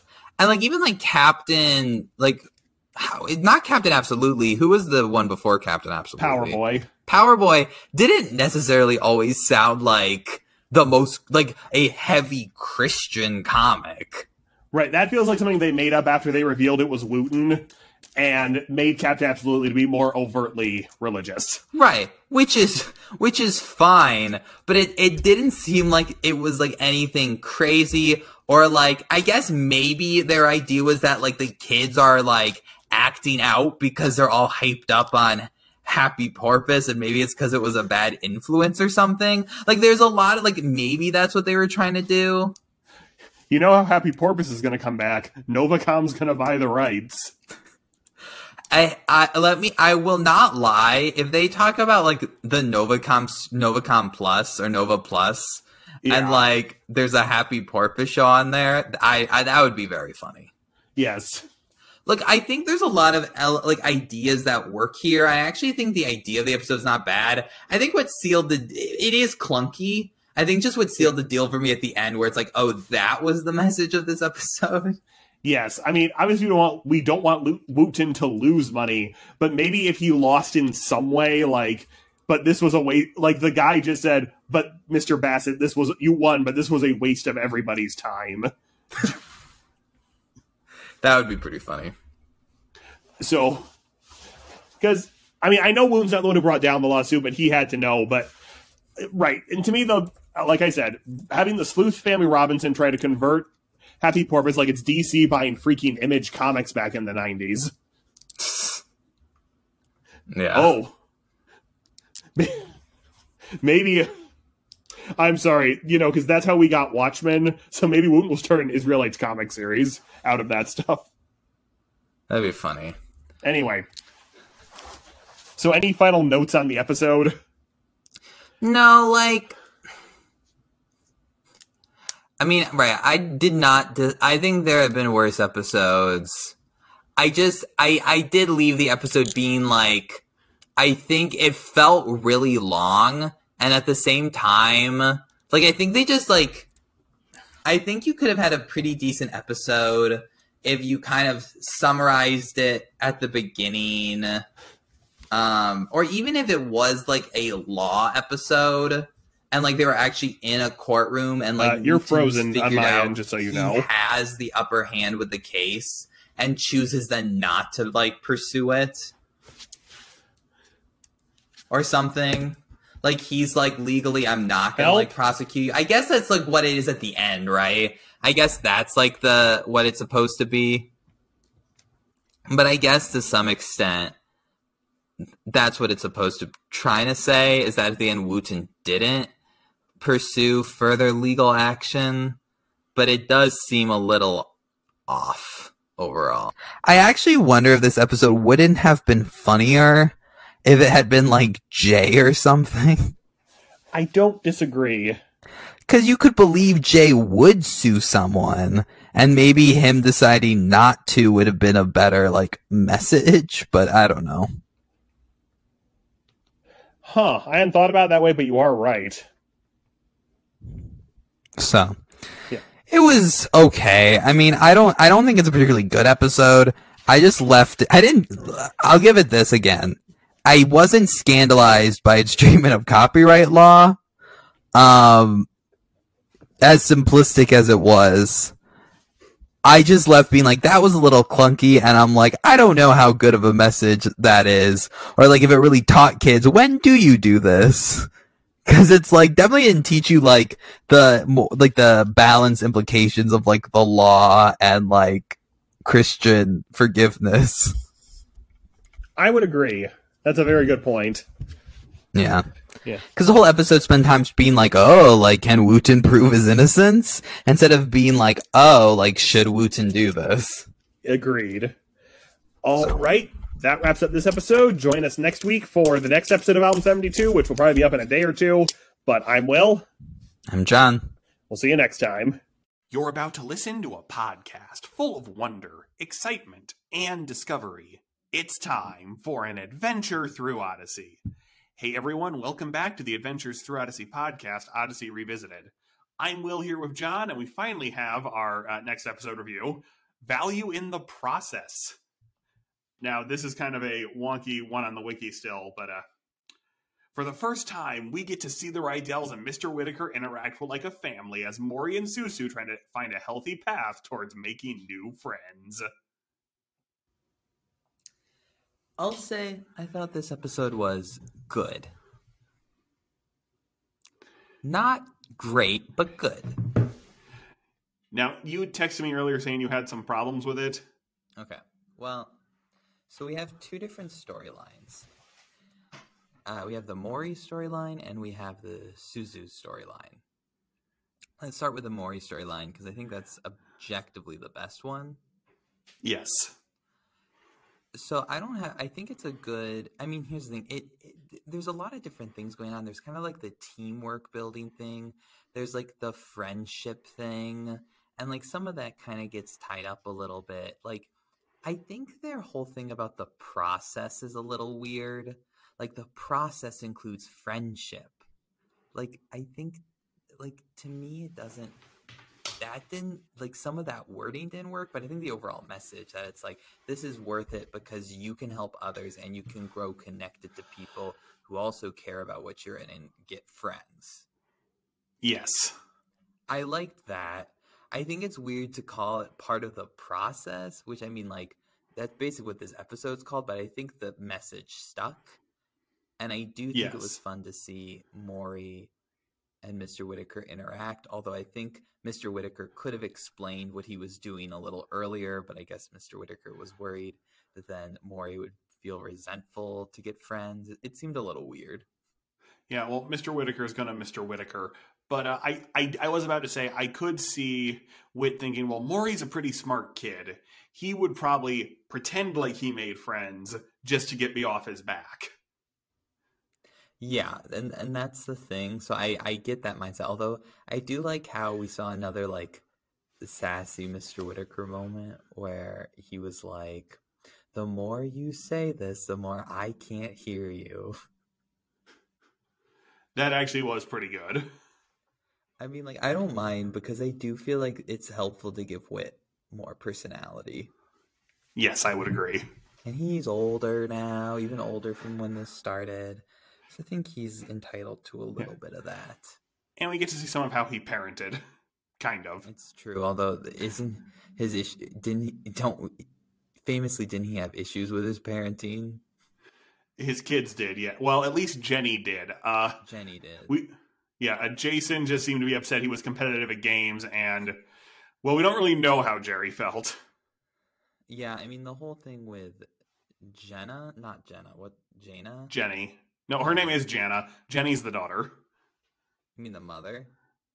Jenny's also Jana's daughter. Oh, yeah. Jenna said there was a whole thing in like one of the early episodes, a member of the family, where she says like after Jerry died, like he kind of really focused on Jason. I think ignored Jana. I'm sorry. Yeah, so that does make sense. But yeah, I spent this whole episode, the whole Maury subplot, super confused because why is he being so mean to Trey? Isn't he on the team? And then I realized, oh no, that's Cooper. Oh. So even then, who knows? But I think this is the first Maury episode not to have Emily in it. Yeah, and I think it works well. I think his interactions with Trey were interesting, and I do find it a believable come around because he is actually teaching, Trey well. Yes. That is actually one thing I appreciate. Oh. No, go ahead. That was one thing I did appreciate. In stories like this, sometimes you can tell they're begrudgingly doing it, but you can tell Maury kind of falls in love with it and sort of realizes it, then just gets mad again because Whit rejects him what he wants. Yeah. There might be another reason, because if Eugene's teaching the class, they physically cannot have Maury go to that class. But although it'd be an interesting thing. It's weird to me though that Whit's not like something like, why don't you help me with my programming, but you also need to take this basics class. Maybe we'll get to that. I guess my thing with the process thing about it was it's helpful to start things from the beginning as like part of the process, to do things like it's a little weird. Like, I agree, like, with the friendship angle, but the whole argument that, like, you should try to do things from the beginning, even if you know the things, is, like, kind of weird. Now, there could have been a good lesson, like, maybe Maury's trying to figure something out, and he can't figure it out, but during the class, he learns it because it's just a basic thing he overlooked. Yeah, but, like, instead, he basically shows a basic thing to Mr. Whitaker. Yes. And I mean, maybe in one draft it was that he had learned that today in class, and it was supposed to be this thing that was helpful. And I like the idea of like, it's more of a thing about like friendship and like teamwork, and he needs to learn that. But it's just weird how they focus on like the idea of the process, because I don't know if they really got that point, but I think the overall point about friendship and teamwork came out. I absolutely agree. Since when? Maybe I forgot. But, like, beforehand, I feel like we've had Maury as, like, a coding genius who's very smart. But now he's basically become Sherlock. Well, I mean, that makes sense. Moriarty, Emily's greatest foe. But no, I did agree. I did find it very weird when he did that whole scene of, well, you do this. And I knew we were going to come back and have that hit him in the face at the end of the episode the minute it started happening. Yeah. But it was weird. Like, it's just, like, that's like on a different level. I guess he is a master manipulator, so it's not like totally out there. And I didn't hate it. I was just like, I've never seen him act like this, where he's able from little subtle clues like, there's dirt on your shoes or in your fingernails, and like that, makes him figure this whole thing out.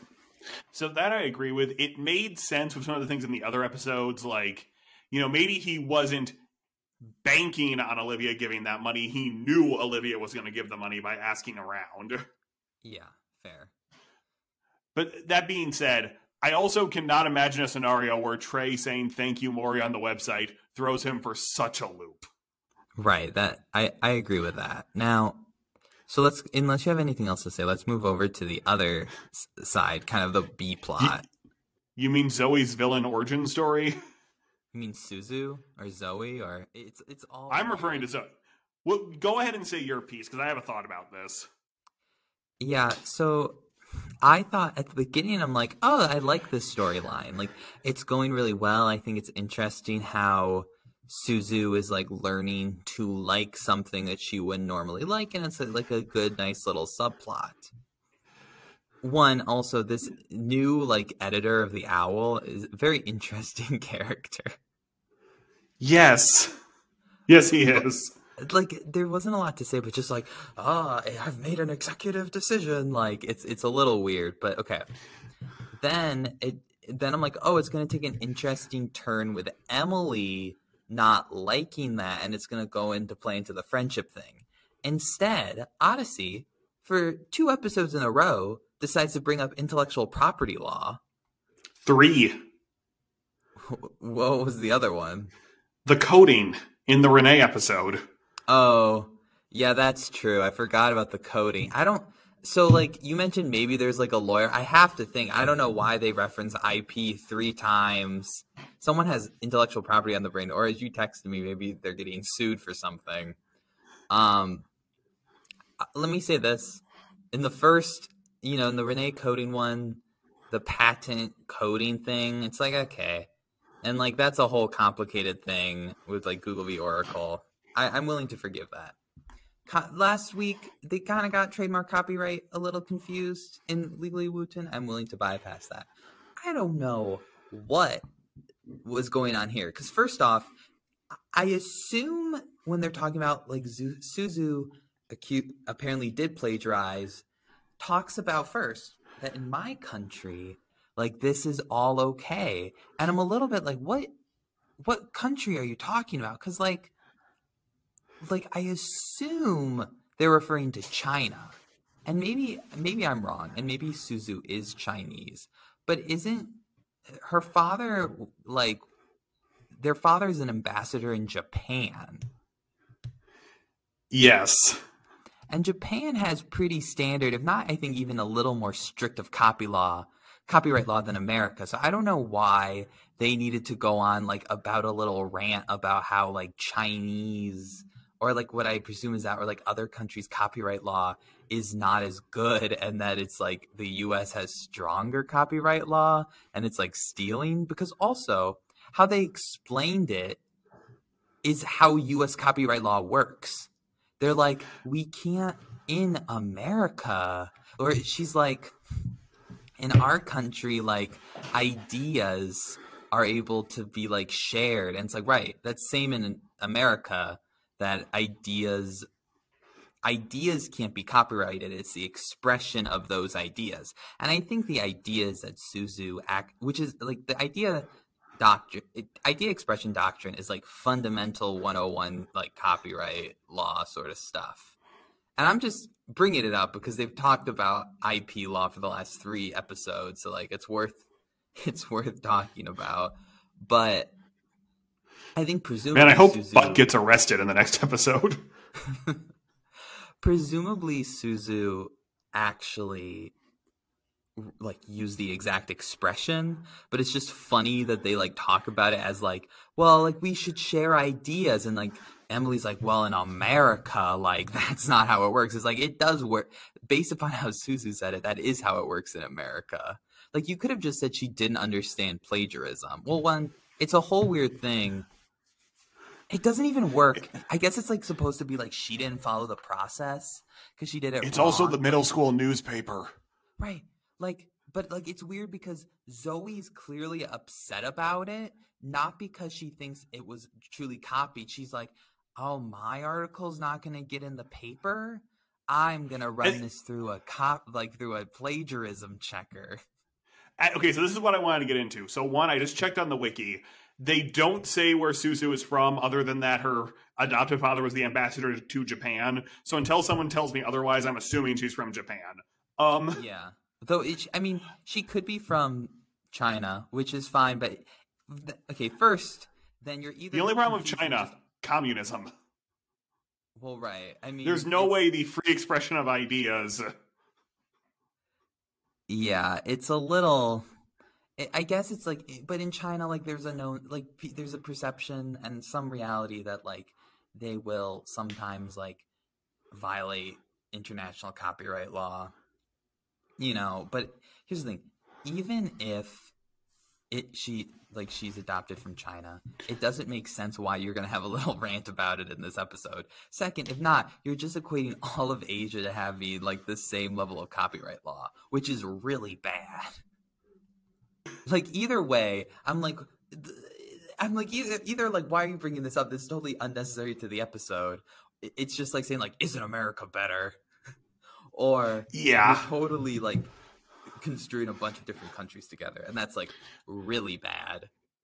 Yes. Okay, so this is what I wanted to get into and why I called it Zoe's villain origin story. You are right. Maybe Susu did the wrong thing, but the episode never acknowledges, maybe we're coming back to this in the future, that Zoe did it because she was upset that Susu's article usurped hers. If it had just been like a protocol thing, like oh, I ran this through and like this is what happened, and then Zoe's like, let's talk to him together and we can explain the situation, get a new article. But it's not like that. It's like, we surprised you by it not being in the paper this week. Right. I would agree with that. And maybe this is the route we're going down, Zoe, because they kind of end walking away hand in hand as friends. And in my head, Zoe kind of did like an evil smirk to the camera at the end of that scene. Yeah. So, well, also, like, it doesn't even make sense for Suzu to do that, because I think the implication is that she did it because she didn't like the process. Like, she didn't like having to sit there, but they don't, like, spell that out. Instead, she's like, oh, I didn't know that was stealing. Like, they absolve her of all her guilt, and instead she's like, oh, I feel bad because I've had issues with stealing in the past. Yeah, so I will say this, and maybe Zoe manipulated that to her advantage. I will give Odyssey the benefit of the doubt that we are coming back to this story at some point.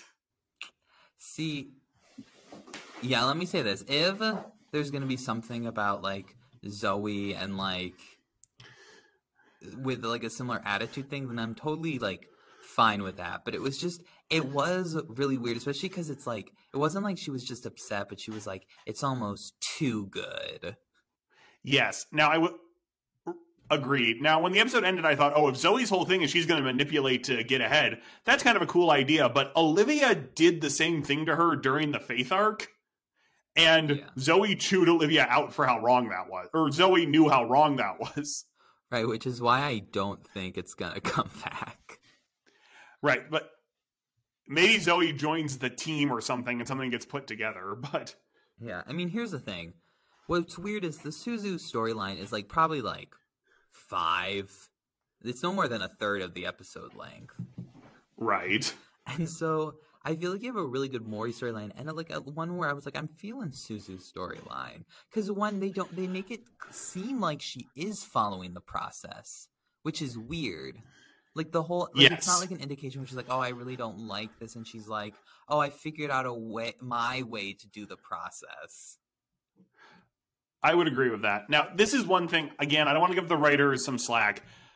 Suzu's character up until this point has been being Mori's sister. Yeah.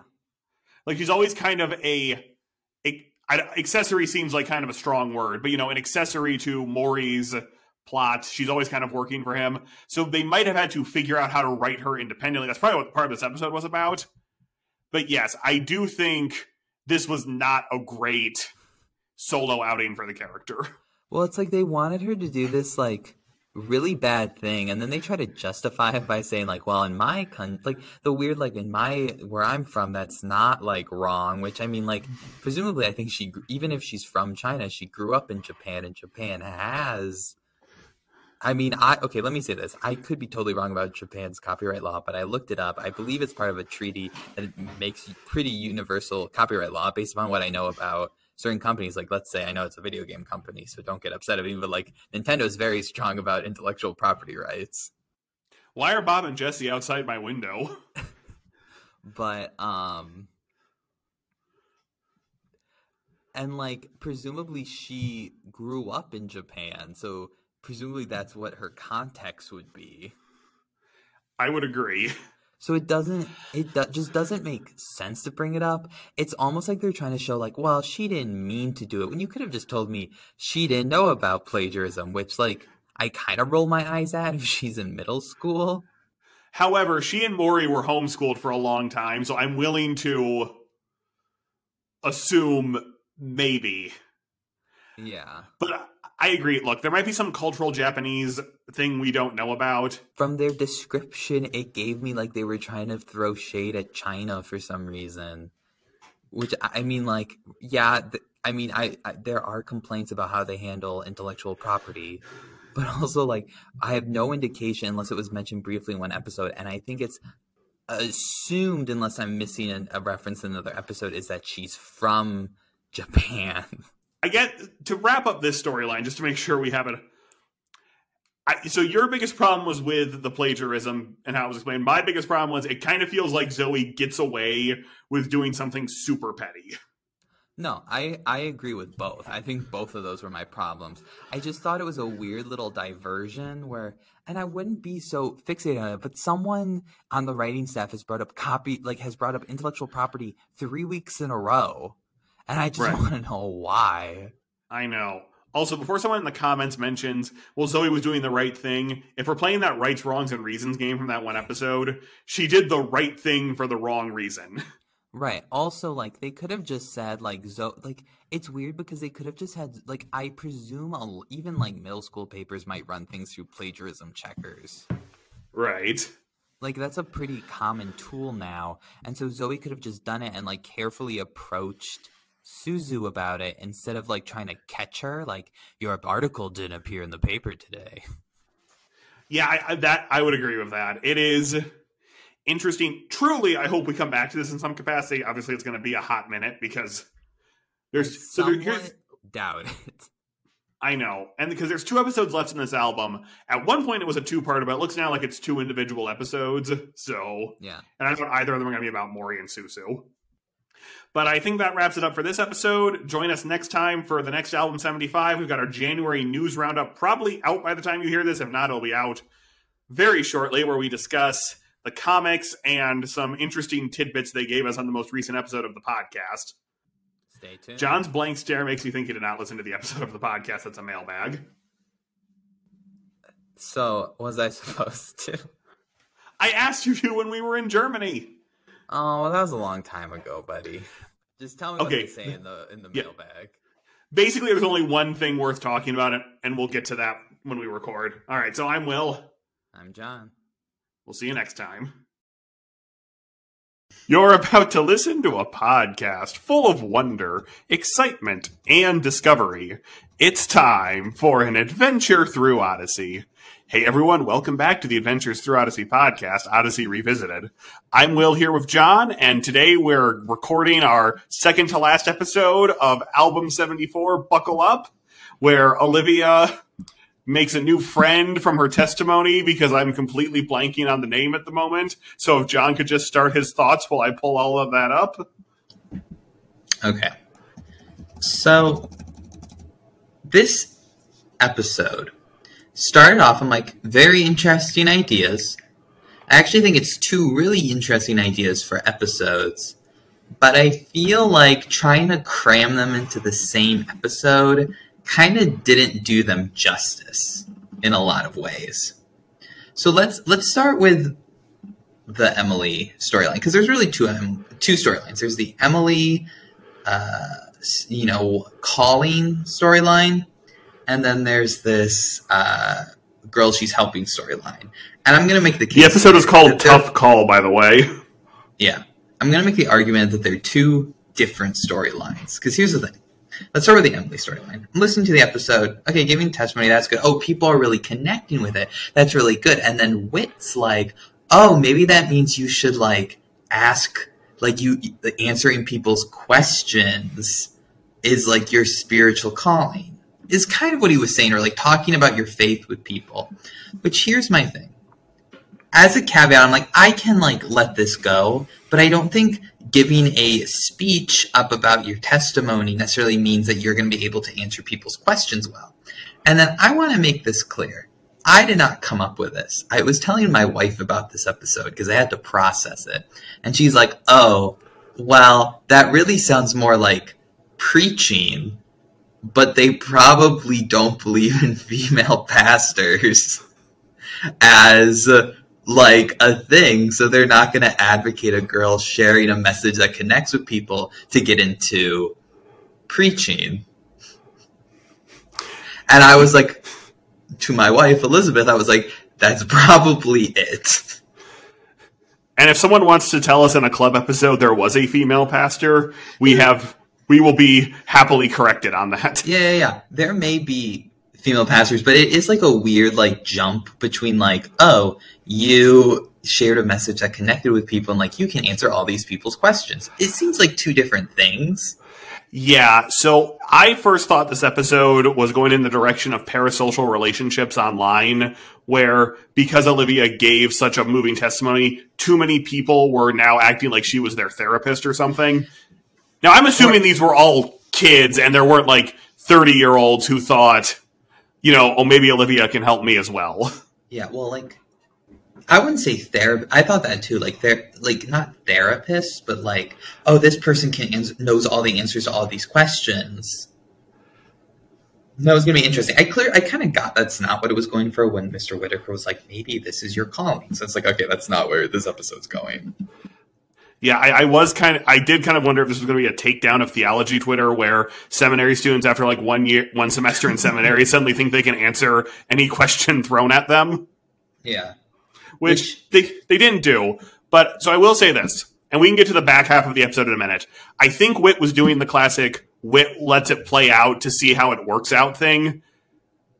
To the writer's credit, it never crosses a line where Olivia should have asked an adult for help. I agree.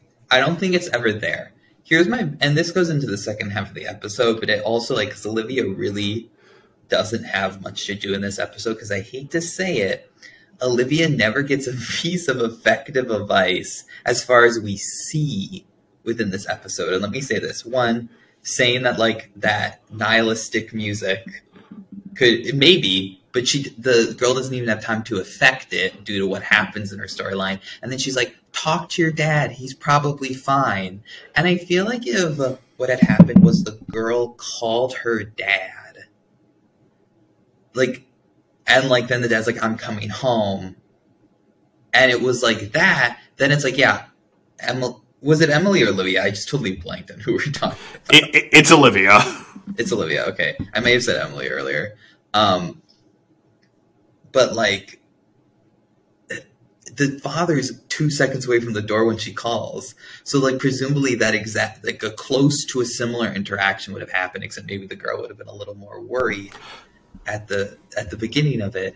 And like, to be honest, the hacking would have happened without Olivia. So essentially Olivia has very little that's why I think it's like two separate storylines almost, because Olivia has like almost no impact on this girl's storyline.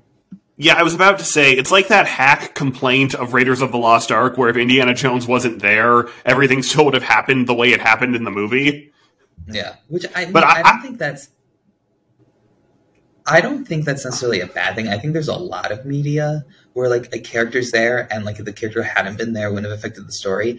I think it's just hard with one about spiritual calling. Now, I guess she did ease some of her fear about calling her dad, but I guess like for something of this magnitude, and they talk about like, oh my gosh, like Olivia, like you did all this change and all this effect. It's like when you emphasize that, it's like, I don't see that in this episode. I would agree. I think you're right. Olivia kind of helps soften the girl for what comes. And maybe that's what the episode is saying, that you don't need to do these big sweeping gestures. Unfortunately, that is not the message of the episode, clearly. No, and that may be what they're going... Like, it is a small thing, and I think it's a realistic thing a kid could do. I just wish for, like, the impact of her storyline that I could see it being a little more like, oh, it actually did do something beneficial. I don't disagree with that. It did do stuff beneficial. I don't want to hark on that, but like I do think it was a little bit like, oh, I feel like this girl's story would have been exactly the same, except for maybe like 5 minutes of resistance, but maybe it wouldn't have. Like, that's the problem. We're kind of speculating. I guess if it would have just been, she calls the dad and the dad's like, I'll come home. The daughter's like, I need you. And we'll talk about this, but this goes into the second half of the story. Download Upside and start getting cash back wherever you roll. It's like having your own hype man. Get an average of 17% cash back at restaurants. Oh, it's dinner time. Average of 13% on groceries. Get those groceries. 10 cents per gallon average cash back on gas. It's go time. Plus, cash back at participating convenience stores too. Stacks on stacks. Users can earn hundreds of dollars a year, 3 times more than other apps. Upside, show me that money. All right, we get it. Get it. It's easy. Just sign up for the free Upside app and start getting cash back for doing you. Download the free Upside app and use promo code DOYOU10 for an extra $10 cash back on your first purchase of $10 or more. That's promo code DOYOU10 for an extra $10 on the free Upside app. Get cash back for doing you with the free app from Upside. You mean the megachurch protests? Okay. Yeah. So, as the listeners likely listen to this episode, it goes then to this girl who needs help because she doesn't believe in God, and her father is the pastor of this big, like, mega church, or this big church in Connellsville, right? Yes. I think it's Connellsville. And so, this is actually a really interesting idea, because I think this is actually something kids would be afraid of, and it would be interesting to, like, have Olivia, I mean, it's like a big thing, but have Olivia kind of deal with it and trying to give her perspective of what she felt. However, the episode doesn't go in such a nuanced direction. We immediately get to the church, and we immediately get how this is going when they go by protests in front of this person's church, where they go like, oh, they protest because he preaches directly from the Bible and people can't handle it. Which I would just like to point out, that semi-implies that whatever church Mr. Whitaker goes to doesn't teach the Bible. Right. Like, I'm not trying to be, and like, maybe, I feel like it's possible the Adventures in Odyssey writers go to a church like that. I think it more tends to be that probably Colorado Springs is a little more insulated of an environment, and they think that's what happens there. Because, like, to be honest, when I think about protests in front of a church, one, I think of Westboro Baptist. Yes. The only other time I've personally seen any form of protest-esque thing in front of a church was a very conservative church that taught from the Bible, and they had pro-life people protesting and handing out flyers in front of that conservative church. And I don't know why, because they were pro-life. And so it was just this very confusing thing. It's like, why are you protesting here? This church obviously agrees with this. And it was a whole thing. So that's the only time I don't think, please email us if you have protests in front of your church and what church that is.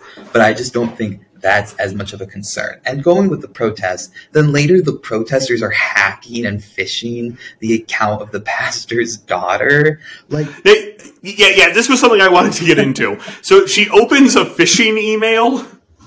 So I'm assuming that implied the protester sent it. Wouldn't it have just made more sense, because she's in middle school, to have her have posted the videos to a secret YouTube channel and somebody found it? Yeah, exactly. That would have made way more sense, but that's the problem. It goes so hard into, like, the secular worlds. These it's like us. It goes into such an us versus them protest. So here's the thing. Presumably, as far as I would think, I've always gone to churches that preach, like, directly what's in the Bible. I've never had that level. I feel like the problem is when you implicate those protests, that person's doing more than just preaching what's in the Bible. They're being very vocal against people who aren't, like, living that lifestyle. Yes. Like, I just don't know, like, what churches are having those big protests. Like, I've been to New York City. I've been in Chicago. I don't see protests outside of churches. So I just don't know. I don't know what that person's saying that's riling people up so much that it's not like, oh, this happens on occasion. They're like, they're here every week. I'm like, what are you saying that's so vehemently upsetting people in the terms that they're going to protest every single week at this? Like, because let's be fair, Connellsville, I don't think is that big of a town. It's probably not that big of a church. Yeah, Marshall Younger, if you'd like to email us or come on the podcast and talk about it, we'd love to have a discussion with you. No, I just, like, and viewers, please send in. I just, like, it encapsulates, like, feelings of, like, Westboro Baptist, and I don't think that's what they're going for. But I'm just, like, I don't know. It just, like, threw me off. But here's the big point. I thought there would at least be a moment where the father is a little upset. Like, yes. Because, like, I hate to say it, that's what would happen in real life. I'm glad, like, especially, like, given that context that's like, oh, is he that? Because, like, okay, the resolution of this episode very upset me. Because I think, like, Odyssey, like, because I think this is the thing kids would actually deal with.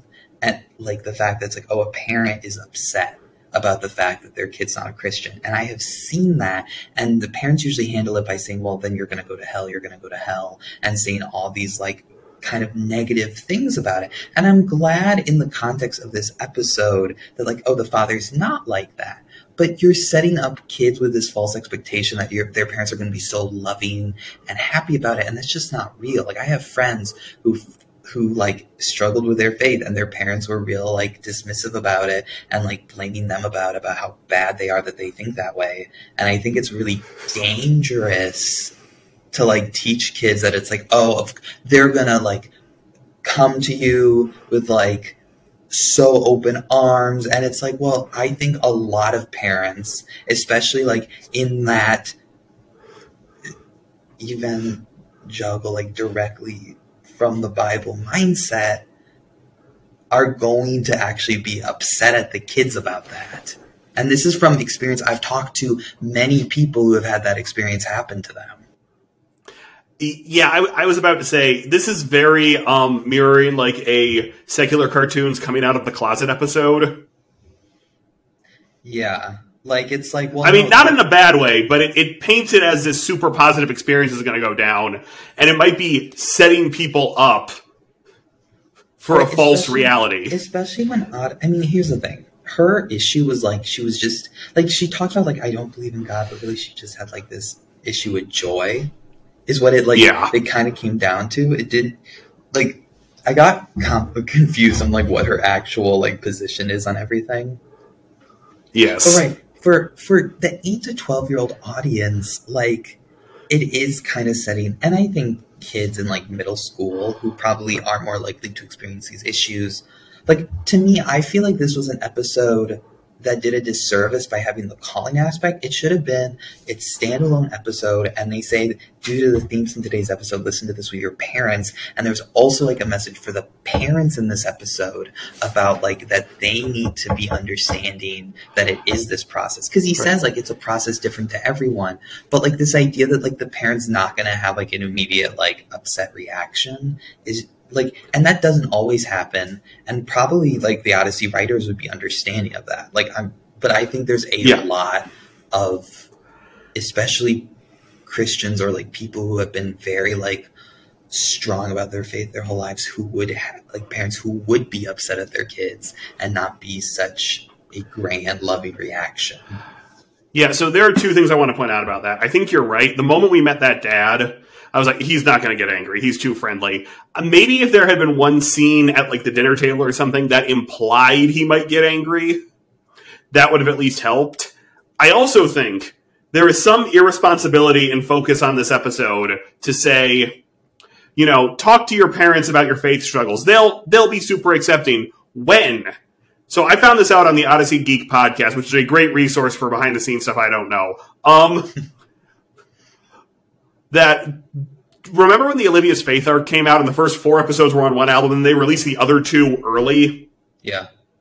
That was because parents were freaking out because their kids were starting to question their faith like Olivia was. Because I will say, Odyssey gave some pretty good arguments in the episode. Yeah. So for Odyssey to have had kind of an event like that occur, then say, this is the episode we should write as the follow-up, is interesting. Yeah, like, just like, oh, parents are going to be super happy. It's like, I think they should have written this episode for both parents and kids. Like, I think they should have been like, kids, it's important to tell your parents about this stuff and share these issues with them so they can help you. But then it's also equally important that as the parents, you need to be like understanding and help them through it. And I think some of this comes down to the fact that a lot of parents, really a lot of Christians, don't have that complex an understanding of faith. Yes.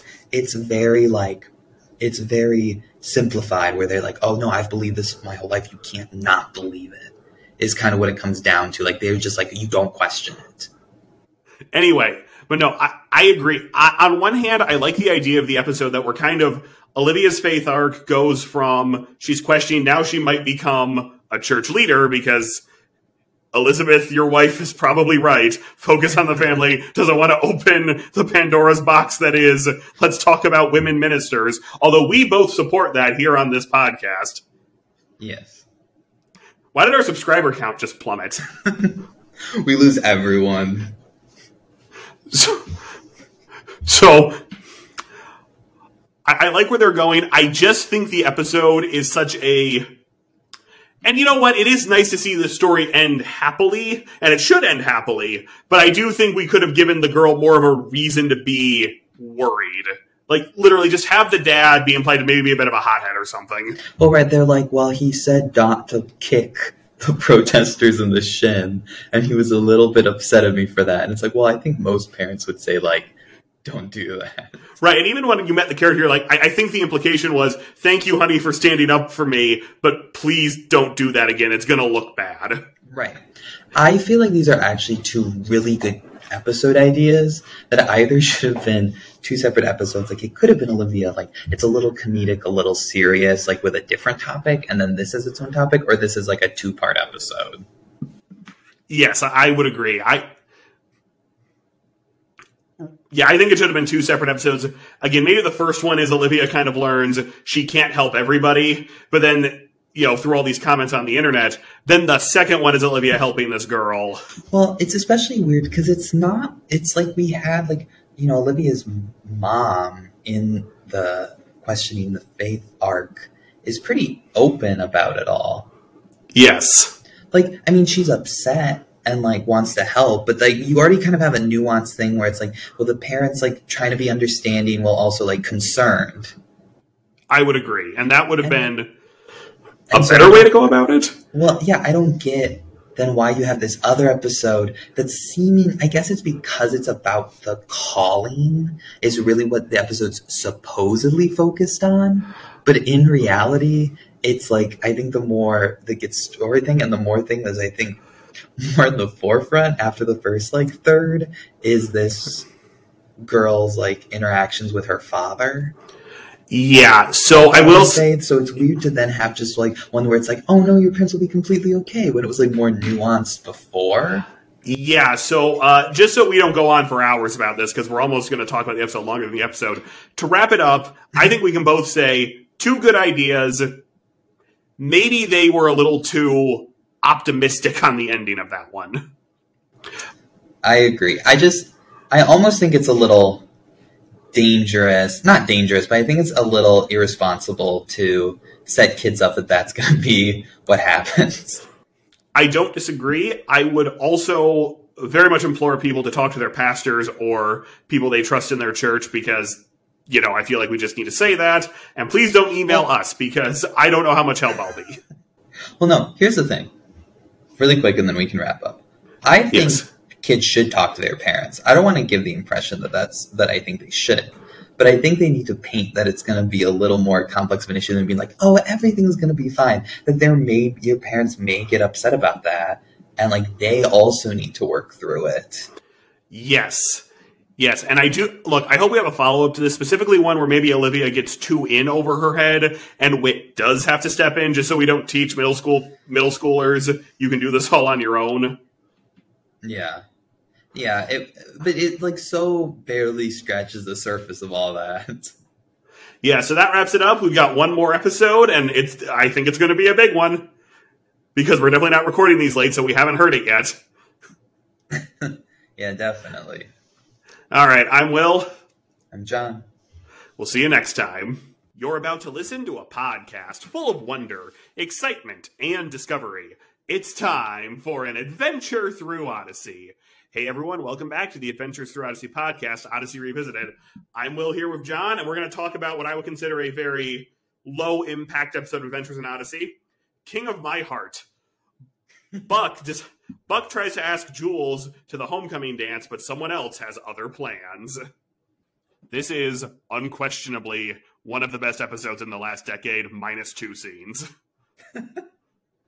I think it's a very good episode. I don't know if I go that far, but I think it hits a lot of good highs. Yes. We'll get to those 2 scenes. You like it so much. Well, we'll get to those 2 scenes in a minute. And maybe it is just we're here, no more holding it off. There's not an extra twist. We just kind of have it. We just kind of have what they've been building to. And I'll get to the ending in a second. One, I think it works because at the beginning, Buck gives no indication he's about to ask Jules to the dance, so she does not come off as, get away from me, Buck. You know, if Buck was ready to pass out, Jules probably should have taken the hint on that one. But yeah. I think the unintentional physical comedy with Buck attacking Ryan is very funny. It is funny. The marshmallow is very funny. Yes. Though I did find it funny where I'm like, aren't they in the woods at a campfire? Why do they have a fire extinguisher? And then he's like, that's why we always bring a fire extinguisher. I know. I'd like to think Cooper just... But I will say, this friendship between Cooper and Buck is great, and I'm assuming he's going to join the team at some point, but that's another episode. I think the final scene is really, really good. If there's one thing that torpedoes it, and we'll get to that in a second. To me, the only thing that doesn't work are the 2 scenes with Connie, but I'll let John say his piece. Well, I agree with you. I think a lot of that's really good. The 2 scenes with Connie are this. This episode, without those, doesn't really have a moral. I am aware of that, but there could have been... And you know what? I tried to come up with one. There's definitely one you can find in there. So actually, there is one thing they could have done, because just in case anyone didn't listen to the episode or is a little lost, Connie is talking about the whole equally yoked, they're both Christians thing. I will say this. She puts Jules in an unfortunate no-win situation where she can't date anybody.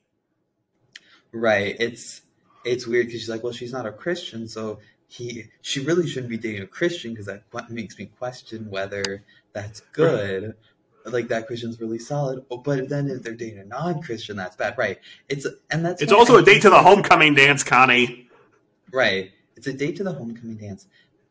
Thankfully, Katrina comes in and gives an actual good viewpoint on that issue.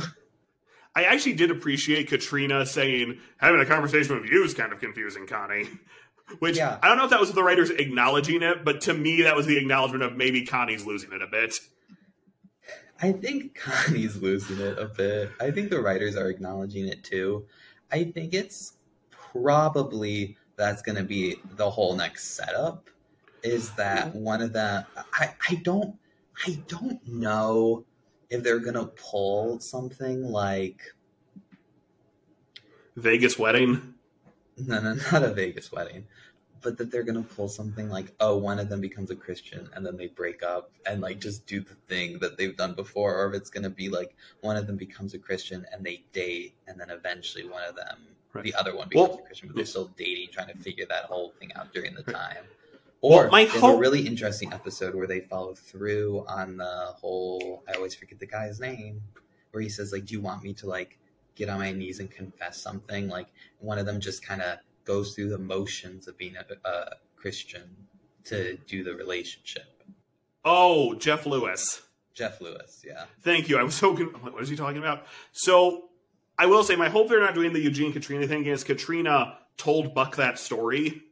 Yeah, it would just be a little bit like, you're acknowledging you've done this storyline before. Yeah, so I will admit, it may have worked better if, like, at the end of the whole last Buck arc, Buck says to Eugene, you know, Dad, I want to start learning about Jesus. Just to imply he's going in that direction or something. Yeah.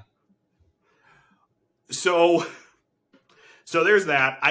I am someone who has issues with what I would call the Christian college definition of equally yoked, where I've heard girls say, and I'm not trying to sound bitter, ladies, I promise I'm an exciting person in real life. You know, you're a little too into sports. I don't know if that makes us equally yoked. I don't think you know what equally yoked means when you say Did that. someone say you're too into sports? Not to me. I overheard this somewhere. Okay. I was going to say, I don't know who said that to you, but that's just a bold-faced lie.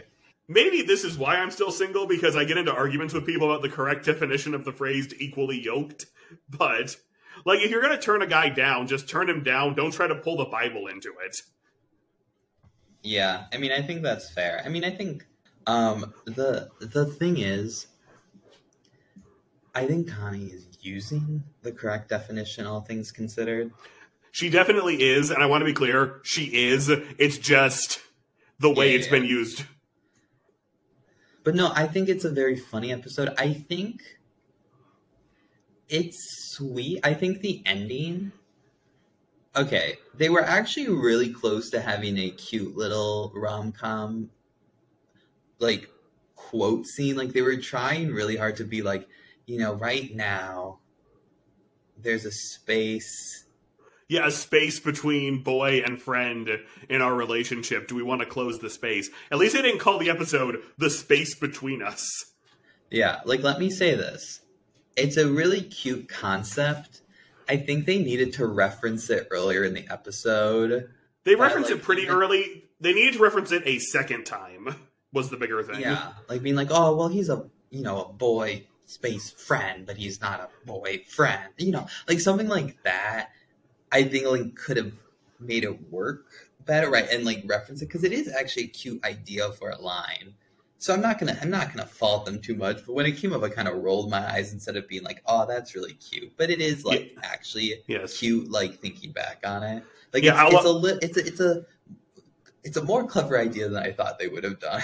They know the Buckle fans wanted a cute moment. Yeah, actually, and I wanted to talk about that with the cute moment. So it's a great moment, but it's torpedoed by immediately Chris coming on and saying, I guess Buckles is official.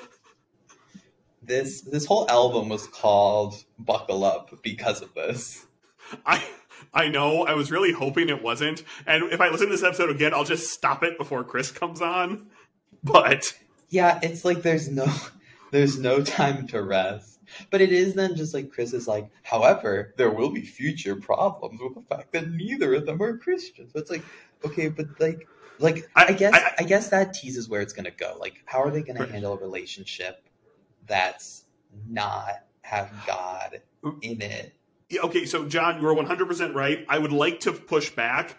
There are going to be fewer issues in this relationship than if one was a Christian and one wasn't. Right.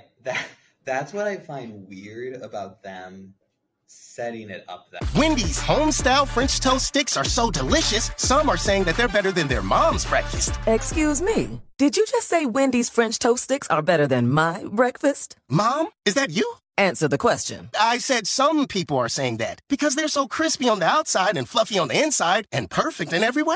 Uh-huh. And what do you think? I think it's time to tell people to choose wisely. Choose Wendy's sweet and crispy home-style French toast sticks. That's still not an answer. At participating U.S. Wendy's during breakfast hours. That way. So, I mean, I like it. It's a good idea. It's something we really haven't explored outside a couple of failed Connie love stories. So, yeah, no, I think it's a good place to go from here. But I also think at the same time, I'm a little weary.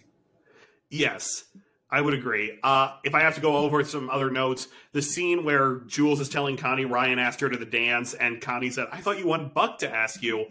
I guess to me, there could have been one or two scenes where Jules vocalizes her feelings for Buck towards somebody. Yeah. Because we all knew it, and just for the kids. It's weird to me that they made Ryan so perfect. Oh, I actually loved that as a running gag. Like, the list just keeps getting longer and slightly more ridiculous every time somebody starts talking. Well, I guess it was meant... I thought then they were going to tie in, like, at the end, like, her more saying, like... And they did kind of, but, like, he's perfect, but I don't want perfect, I want you, or something. Right, so I don't... I understand the show's for 8 to 12-year-olds. I was a little surprised they didn't do anything to make Ryan come off as a bit of a jerk on the date. Yeah, now, maybe that was so it really impacted when she ran to Buck. It was, it's not because he did something stupid. It's Jules wanted Buck the whole time. I mean, I would be actually interested if they did an episode with Ryan following up on that somehow. Like, his reaction, like, was I not good enough? Like, that would actually, like, I like the idea they do an episode about that. I feel like Ryan may just fade off. I am aware. Maybe he helps Mr. Skint escape from prison or something. That'd be funny. But no, I agree with you. I don't think it was the best episode in a decade. I thought it was... I said one of. I know. I think it was a very good episode, very solid. It's just like... It was I think I could have just had Katrina's thing, and they're kind of like referencing, well, this happened, and so maybe stuff will happen there in the future too. But overall, I was a little like, okay, they're clearly doing this so you could be like, but we know there's issues with this, and those are going to be addressed in future episodes. But for now, have this cute episode. Yeah, I was also going to mention, much like last week's episode, where it felt like two episodes merged into one, this felt like it was maybe a two-parter at one point. I actually appreciate that's a one-parter. We could totally see one part where it's Buck coming to terms with how he feels about the date, then a second part that's more Buck helping Ryan. Yeah. So before, I know John has to get going, so I do also want to just acknowledge, because I'm pretty sure it's going to be the next album episode, in the summer. They talk about where Eugene is, and he's working on something, quote, exciting. All I'm saying is I don't want to wait through the other 5 episodes of Album 75 to hear whatever this Eugene episode is. Yeah, I found that interesting too. And I don't know if it's going to be something where it's like, oh, he has to go work on this, like, off somewhere. Yeah. Or if it's going to be something dumb where it's like, I made a new invention, but it changed my voice. I mean, that could work. That Troll Hunter show on Netflix did that. Yeah, they did do that. Although, I let me say this. I found it funny. There were, like, 2 instances in this episode where it kind of pointed out how odd the whole timeline is. Do tell. First... I forget the exact thing, but there was a whole thing about Eugene and Katrina's relationships. Like, we dated for many years. Yeah, I do know what you're talking about. Like, they did that, and then, like, they also, like... I feel like it was weird when they talked about, like, oh, it's been so long since, like, I couldn't tell, like, how long has it been since the whole, like, him going to California thing? Because, as a listener, yeah, if he hasn't done anything in real time since that episode, that's a real long time. Yes. But in reality, it's probably been a much shorter time in the timeline of the episode. Right, and I do appreciate that moment is brought up, but it wasn't, like, the linchpin for Jules. Because a lot of shows would have made that the we're together now moment. Yeah. Right. So... there was that. Last thing, what was Jillian doing in Peru? I wonder if that's going to be a tease for next album too. Like, she's there with Jason. Yeah, that's possible. It did kind of just feel like a way to write Jillian out of the episode. But I do I do hope we dive more into the Jules going to Jillian for advice and not Connie. I agree. Yeah. Also, because I know John has to go, last thing, Odyssey writers, don't be cowards. Have an episode where Connie feels self-conscious about Jules dating, and every ex-boyfriend of Connie returns. Look, I've stated this before. I just want them to either do an episode where she's not interested. It's like she says, like, I'm just not interested in dating people. I think I'm not going to try to go after someone, or say she's actually trying to find someone. Yes. I hate this weird in between. Either say there's going to be something going forward, or it's just not happening. And like there's an episode about like Take from Paul about like not getting married, though I think some Odyssey parents would be upset with that. That's very possible. Like an episode about singleness, but yeah, we'll see. Yeah, we'll see where it goes. That wraps it up. We'll get back to normal episodes soon. The February news roundup is coming with the Jacobs Report. Dun dun dun. I can't do the sound. Anyway, I'm Will. I'm John. We'll see you next time.